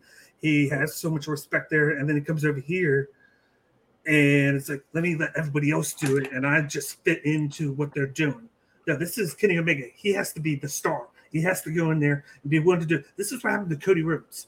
He put himself into a problem where he wouldn't go for the championship, and everybody booed him because he went against the grain on purpose. So he didn't steal the shine. And it made him have to go all the way to WWE to accept the fact that he needed to be the guy. He needed the shine. He embraced everything, and everybody started to like him again because of it. He became the big baby face. And he needs to understand that. I don't know what's with him. Maybe he doesn't want to, and he feels like if he does that, then he's going to hurt the company. I don't know. No one knows but them. But I feel like with the Young Bucks are in a situation where I feel like they're fine. We've seen that they've won the championships. We've seen that they put on great matches. They're doing what they want to do. They're okay being that tag team because they're one of the best tag teams out there. I kind of feel like it would be cool to see them go because I kind of want to see the Young Bucks versus the Usos. That's a tag team match I want to see. Brothers versus brothers that make money. I could see them doing that. If there's one of the three that I could see, it's the Young Bucks. I don't see Kenny Omega going. I could see the Young Bucks going. Wow. Yeah, and I could see Hangman going if CM Punk keeps on coming at him. I could see him going. What a great read that was today, and we'll talk about that later in a little bit. But with everything with the NXT and go straight to WWE, it's all about branding. And if you're big enough, they're not going to keep you and send you down to NXT. AJ Styles was a built brand already. That's why he didn't send him down. We'll get there, Dylan. You got guys that were already in New Japan and Impact and whatnot. They were built brands, but they got sent down because they weren't huge enough. Like, I thought maybe Samoa Joe would have gone right up, but they felt otherwise. But AJ had that it factor. He was the phenomenal one. He had that catchphrase. He was on the scene for 20 years. He's won championships. Everybody already knew him, even though he was on that big WWE platform, and it worked. They used him the right way, and everybody else had to go down or hasn't worked. Like, it's always like, it's not going to always hit, and it's not going to always miss. There's going to be guys that just get lost in the shuffle. Some guys shine, some guys don't. There's only so many alphas that you can have in the group that can shine, like the tribal chief. That's for you, Devin. Like the tribal chief. But Tribal chief. But I think Kenny Omega stays. I don't think he needs it. Maybe he wants it, but I feel like he wants the status quo. Oh, I just got really excited. Then he was gone. I'll have to text him really quick. Sorry, Bakley. Didn't mean to cut you off. But we got your take, and I appreciate your take greatly, my brother. And Bin Buster, my dude G, I know you got something to say, but before we go to you, Tribal Chief's either been itching at the bit to say he doesn't give a fuck, or he's been itching at the bit to say how he feels. So while I messaged South Philly Psycho to get his ass back in here, Shield brother, tell us that you don't give a fuck, or tell us how you feel. You know what? I'll entertain the idea if the Young Bucks or Kenny Omega was ever to hop across. All right, because let's be real, WWE is still the pinnacle when it comes to professional wrestling. All right, so I think the Young Bucks need to start in NXT. No, I'm just bullshitting. They can come.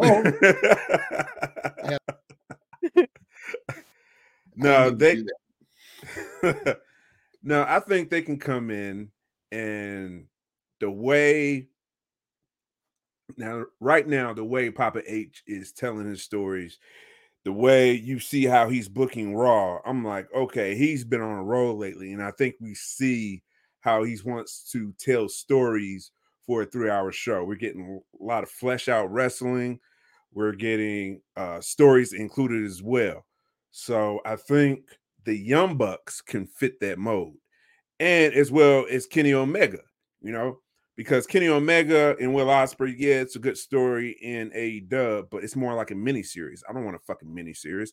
I want a fucking book. I want a fucking story. I want a fucking movie, and I know I can get that out of WWE if they was to go there and give us great wrestling, but along with great wrestling, we're getting great storytelling, but fleshed out storytelling, to show how much these guys do not like each other instead of just a small sample size. But yeah, I think Kenny Omega could fit that mold. He can, because Papa H is at the helm, and I love the way he's booking right now.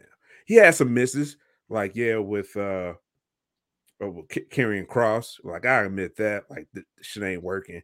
Johnny Gargano, it's a work in progress, but it didn't come out like we thought it was. Like, it's just gonna come out just hot. But I think that's just a slow pace. But with Kenny Omega, he can succeed. He has a good brand. People know him outside of wrestling with the gaming he has. So I think that can work. Love it. Love it. Now, I know, G, you've been wanting to say something. I'm so sorry. We just got Bakley in here, and, Bakley always got something to say. So I wanted to hear what Bakley got to say, dude. But, G, speak on this. Let's hear it. Well, what you got?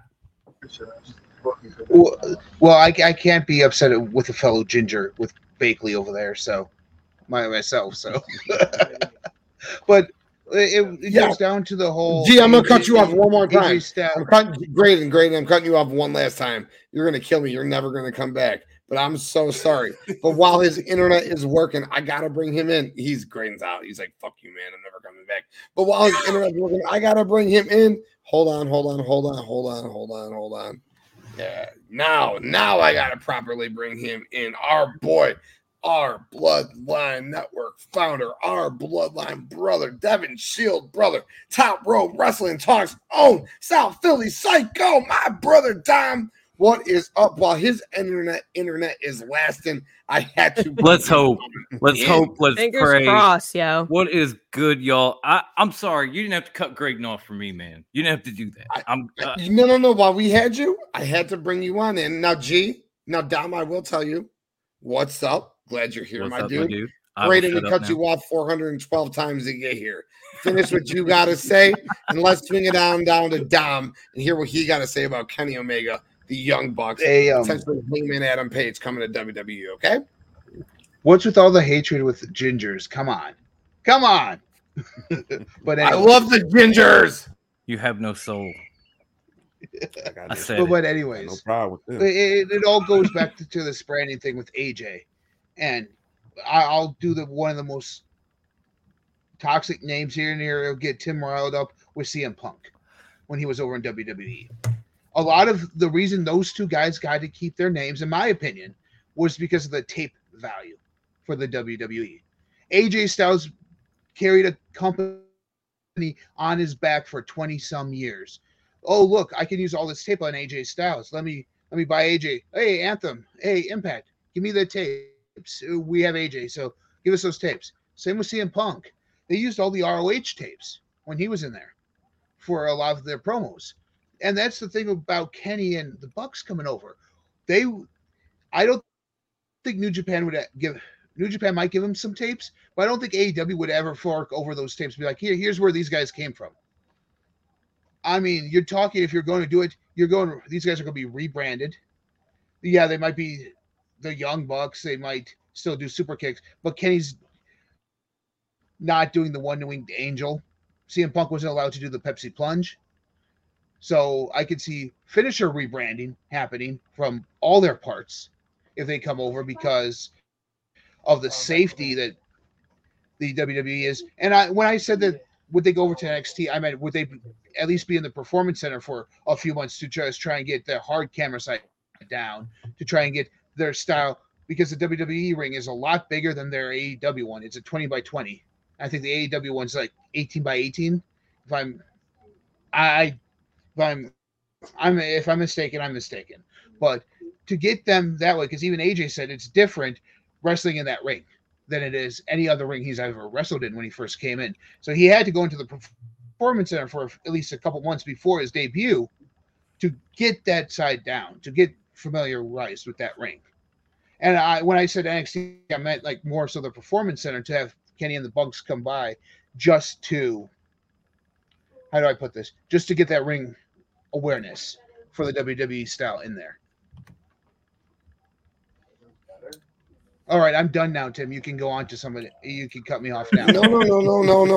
I wanted you to go. I'm sorry for cutting you off 7 times. It was my fault. It just happened to. No, Dom, you came in. Bakley came in. We were sending Nick off. I wanted to hear what the Tribal Chief had to say about this. Of course. But before we move on, what's up, Lucas? Thank you for Lucas. One's up to Lucas for sure. Thank you, my brother. He says Psycho is here. Is he going to talk about Punk? Well, shit, man, we'll always talk about CM Punk. You know I wear that man on my sleeve. I digress. Haven't you heard me complain enough about him? Thank you for tuning in. Says Tim and Devin, what the fuck WWE is interesting. Hook and Taz said, let my son go. Yes, Taz wants his son there. Duh, he wants his son there, obviously. Why wouldn't you want your son going to that Performance Center? Psycho is here. Carlito is back. Moose is a free agent, I'm seeing. Like, we got all sorts of shit. Chat is popping. Appreciate everyone for coming through tonight. But I think that was it on the topic of Kenny Omega, the Young Bucks, and the Elite to WWE. So now, I guess, Bakley and Graydon, you guys both saw The Flash tonight. We said we were going to talk about The Flash tonight. Talk about The Flash tonight without talking about The Flash tonight, all right? How was the movie? Is it worthwhile to go see? Did you enjoy it? When you see the trailers, you don't see they only show you a good chunk of the movie. It's a Flash movie, to put it out there. If you're a fan of the character, it's a Flash movie. Despite it being marketed as, hey, look, it's Batman. It's the return of Michael Keaton. Yeah. That was great. When he first showed up on screen, it was, everyone in the audience. But it was a good time. I enjoyed myself. My wife enjoyed herself too during that time. She's not a huge comic book fan, but she enjoyed this movie. So, Bakley, Awesome. what did you think? I enjoyed it. Like, everybody knows that one of the biggest things with the Flash is the Flashpoint paradox, and that's basically what this movie is based off of. So that's not really a spoiler. Everybody already knows that. Like, he wants to go back in time to save his parents. So And I instead of Thomas enjoyed Wayne, it. it's Michael Keaton. Yeah. And I liked all the Easter eggs. I love the fact that just for this one movie, I felt like DC did it right.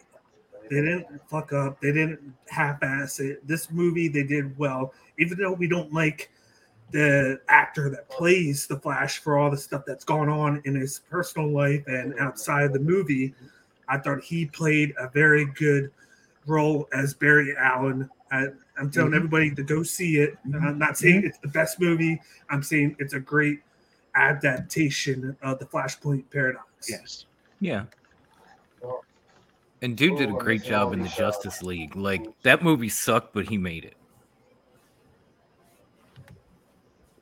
Have you seen the 4-hour cut? I have. The Snyder Dom? cut, yes. I did. Yes. Yeah. Yeah, it was it was a thing. It happened.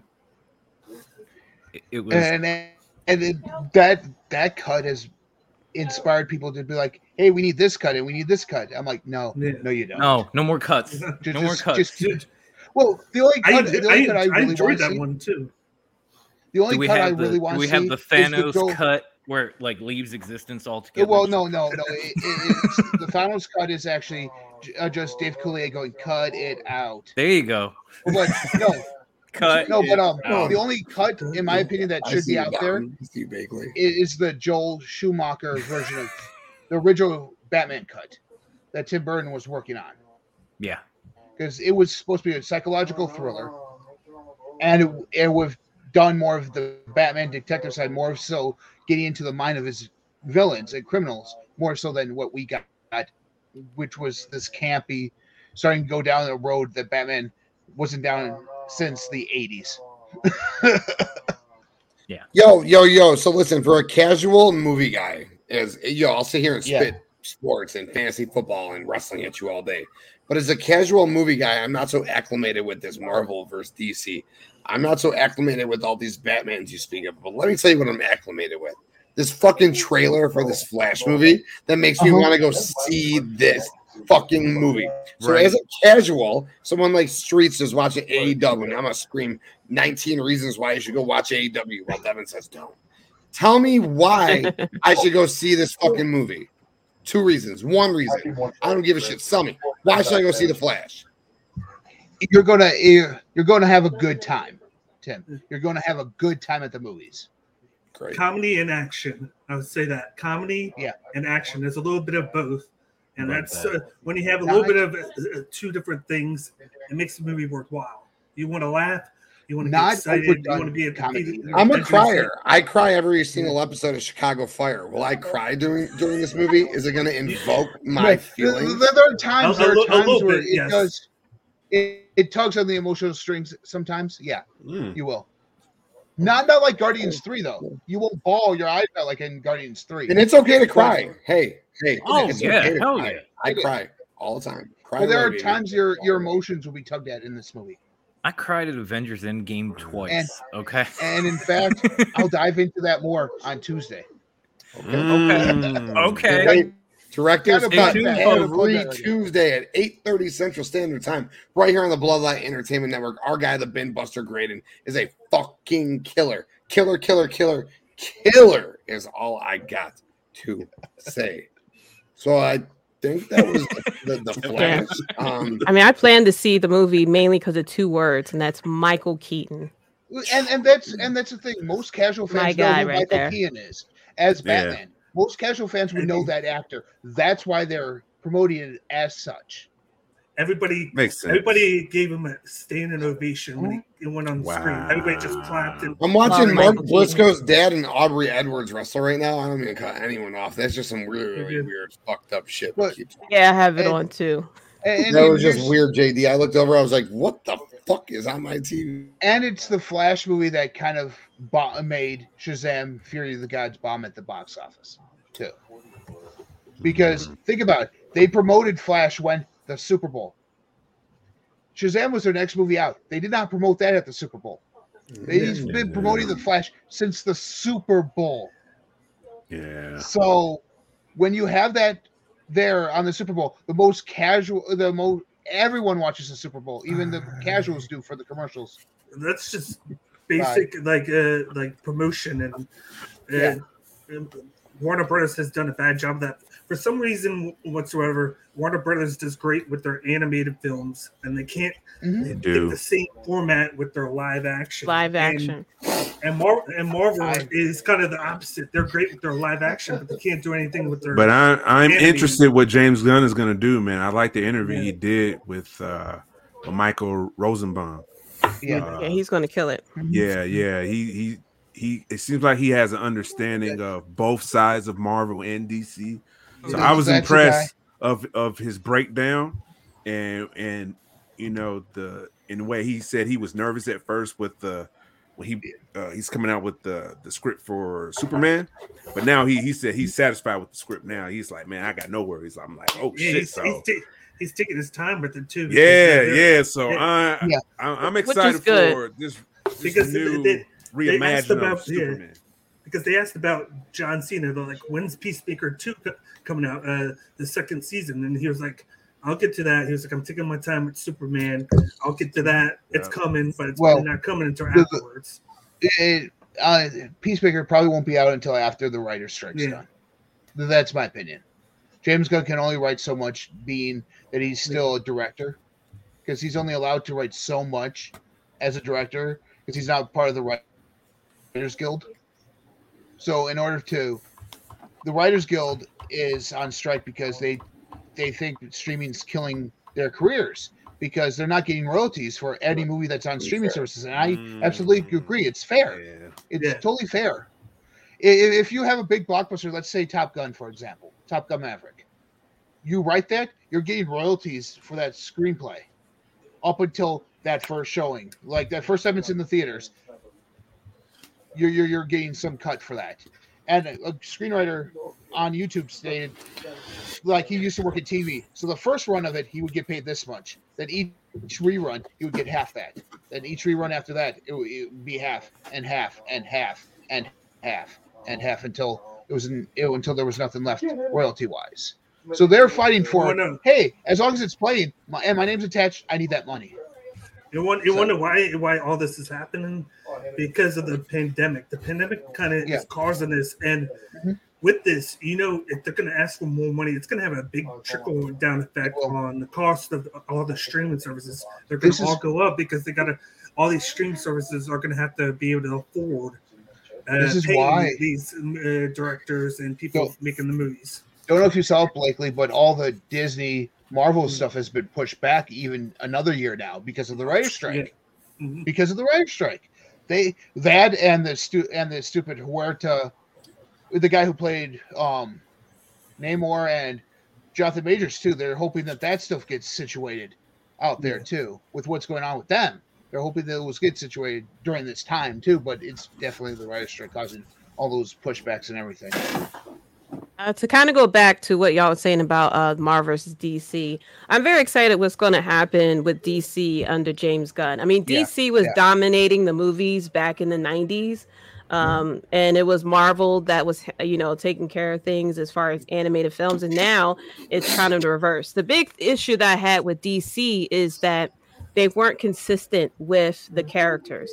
We have 20 different Batmans. We have so many different Supermans. If you were to ask who is Iron Man, you always say Robert Downey Jr. There's only been one person who had played Iron Man, and so it was a bit more of a branding and on top of that, a lot of the stories with the Marvel Cinematic Universe kind of intertwined with each other.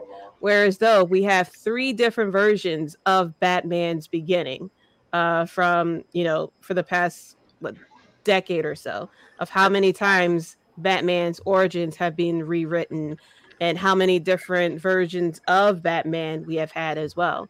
I think that's the problem with that is the fact that there's so many different variations of the character. Like the Robert Pattinson was more of Detective Batman. Yes. And then there's now there's like a Ninja Batman and regular Batman that we know from the 90s. Well, whereas there's only like one variation of Marvel characters. In DC, there's like 2, 3, 4, 5 different variations of every character.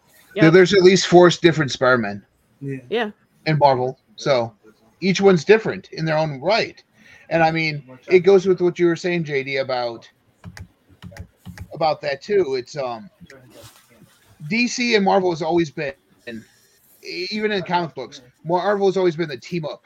The team, the Avengers, the Fantastic Four, the X-Men have always been their big properties. When you first started this universe, you didn't have Spider-Man, you didn't have the Fantastic Four, you didn't even have the real rights to the Hulk, or even the X-Men. Those are your top 4 properties in Marvel.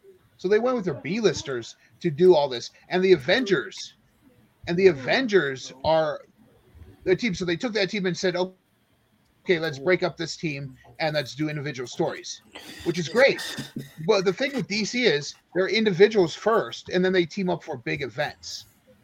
I mean, they could have done the same way too. I mean, they did the Justice League as well. They could have easily had done Justice League and did individual stories. Like they actually was kind of start doing that. We had the individual Batman movie, we had individual Wonder Woman movie, we had individual Aquaman, and now we have the Flash. So they could have easily done it the exact same way as well. They just did it in spurts, though. Like with Marvel, you did all the individual movies, and then they got to you got to the Avengers movie. With DC, you had the Superman, you had Batman, and then that's it. And then you did the whole Justice League. Then you decided to do Wonder Woman. Then you decided to do the Flash like years later, and you still haven't. It just wasn't cohesive. No. Well, Marvel, you knew they was telling a story. Yeah. Patience, like phase 4, but now maybe James Gunn was just all over the place. But there's one thing I gotta say. With the whole Batman, with the retelling of their story, even the casual fan knows Batman's backstory. Even the casuals know Batman's backstory. They don't have to redo it every single movie. No. Everyone knows that. It's like Peter Parker. You know he got bit by a spider, got inspired powers. You don't need to tell the Spider-Man origin story. So just start it fresh that way. And that's what I'm looking for James Gunn, because his Batman has been Batman in this universe for a while now. So he's a father, first of all, because it's with his son coming in with Damian, which is going to be phenomenal. That whole story arc. But it's I'm looking forward to that. Chat's blowing up, man. We need all this chat is telling me tonight is we need more DC and Marvel content on this network. And listen, this show has been an absolute blast tonight. We talked wrestling, we talked sports, we talked entertainment. We hit on all the major topics. We got to see the Bloodline. We got to see an honorary Oos tonight. But listen, 10 o'clock tonight, Central Standard Time, 11 o'clock Eastern. What do? We swing over to the Twitch. That's what we do on the Bloodline. And what do we do on the Twitch? We swing over to the Twitch and we play some fucking gaming. So if you're watching right now, go to the fucking Twitch. Tribal Chief got in his hand already.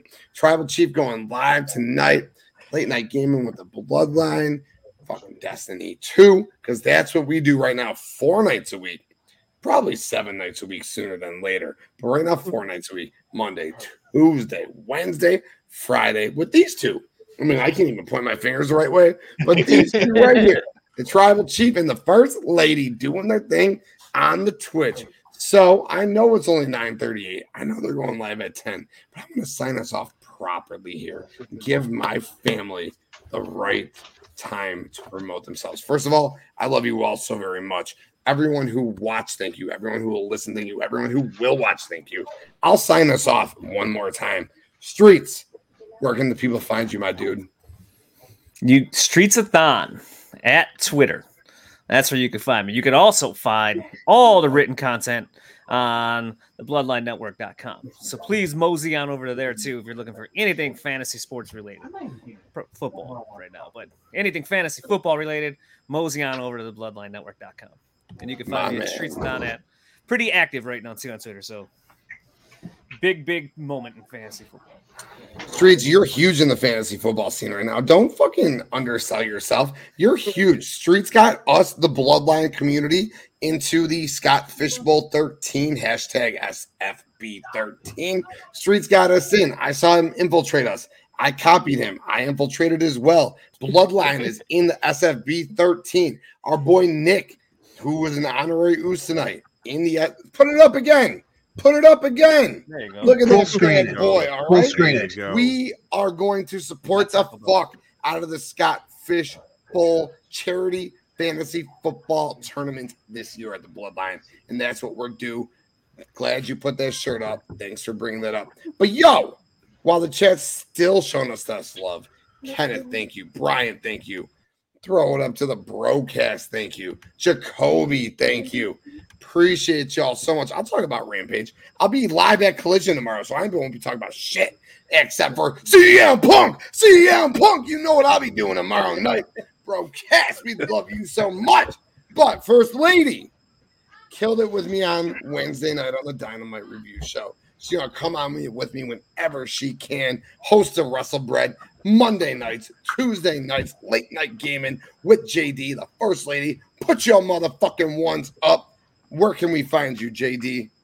You can find me on Twitter at JDC137. You can also find the podcast at WrestleBread as well. Just click the links in the bio and you'll get the Instagram, the Facebook, and the TikTok as well. Like Tim said, you can catch me live every Thursday at 9 p.m. EST exclusively on the Bloodline Entertainment YouTube channel.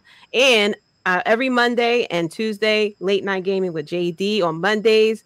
I'm live on Twitch at 11:15. So after you watch Raw, come on over. You can watch me play some Detroit Become Human. A lot of fun playing it with, all the damn decisions that I was, going over about of what I didn't do and did do. And then on Tuesdays, if you like to watch NXT, after NXT go off at 10 p.m. EST, you can come over to Twitch and you can catch me playing Jedi Survivor on that night as well. But shout out to the chat. Thank you guys for letting me come on and kicking it with you guys tonight. Yeah, thank you. You're the First Lady. You run this shit. You literally run this shit. Thank you. Thank you for coming on and gracing us with your presence, First Lady. And right below you, the Bin Buster himself, Graydon, the man. Go over to the Bin Buster, give him a follow. He is that dude. He is our movie guy. The Bin Buster live 8:30 Central Standard Time every Tuesday, right here on the Bloodline Entertainment Network. My dude, where can they find you? You can find me on Twitter, Instagram, Facebook, and right here on YouTube at the Bin Buster. You can also find me, as Tim said, at right here on the Bloodline Network, Director's Cut Tuesday, talking all things Flash. And trust me, my notes are huge on this one. And I'm going through timelines. I'm going through just about everything. If I'm not going to spoil stuff like I normally do, but I'm going to talk about it in depth as I can without spoiling anything. And you guys want to know something? I'm thinking about doing a Director's Cut Twitter handle too. So that way when it's tagged, anything that's done Director's Cut wise will be through that Twitter handle. So it's a beautiful idea. Yeah. I love your business mindset, and I'm glad you're a part of this family. And yo, maybe the most important, no, we're skipping him. We are going to a vital member of this bloodline. He just told me to fuck off, so fuck him. No. Our boy, Cage My IQ. Go and get at his YouTube channel, Cage My IQ. The best UFC info around, the best MMA info around every single Friday on BloodlineNetwork.com. Cage's bet slip And if there's no MMA, he'll find some wrestling shit to bet on. That's what he does. He'll win you some money. Go get that Cage My IQ. Dan Bakley, where can the people find you, my brother? They can find me on Twitter. You see my Twitter handle down below as my name, Cage IQ. I'm doing everything for the Bloodline Entertainment Network now. I don't care about my YouTube page anymore. I'm putting everything out on the Bloodline Entertainment Network. I go live every Wednesday at 5 p.m. Eastern Time with my picks and predictions for UFC. You said it yourself, every now and then I'm doing stuff from a betting standpoint for wrestling. You know, that's how greasy I can get. I want to bet on some wrestling now. You know, I got to cross paths and go from MMA to wrestling and then back again. I don't care. I'll do it both. You know what? But we got UFC tomorrow, UFC Vegas 75. So definitely check out on the website my picks and predictions and then my bet slip. It's out now. Made a lot of money the past couple of weeks. So definitely ride that wave with me. Ride it. Ride that wave. Cage My IQ, soon to be probably exclusively on the Bloodline Entertainment Network. But follow him. Instagram, Twitter, Cage IQ, best MMA info around.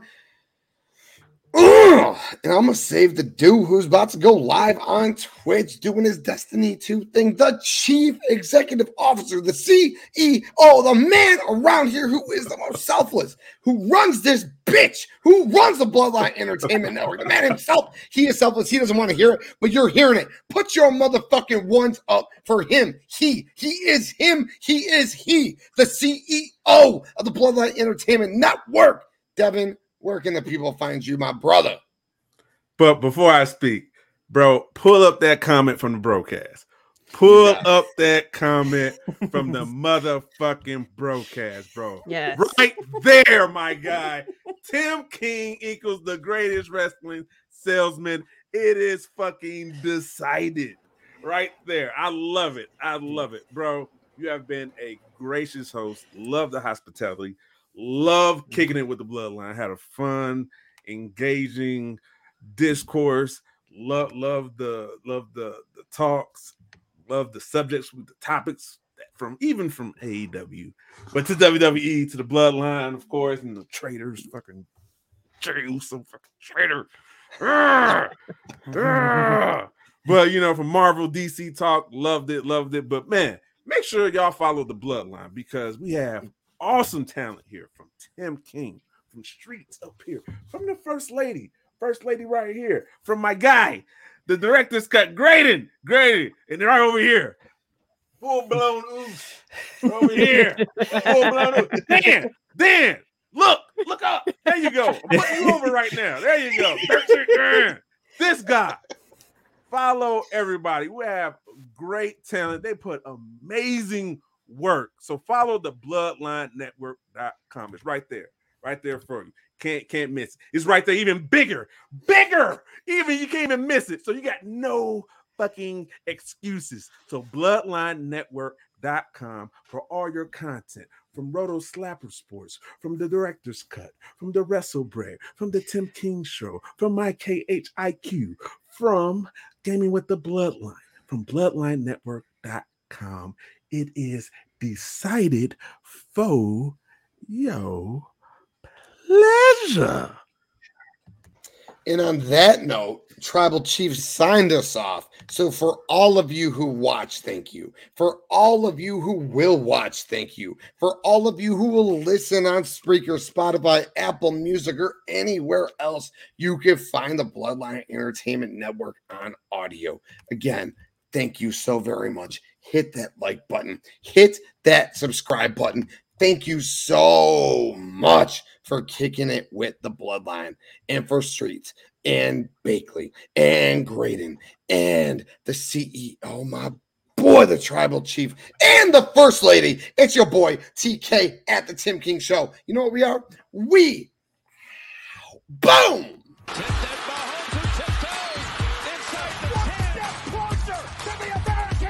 Think about how hard you can get hit and keep moving forward.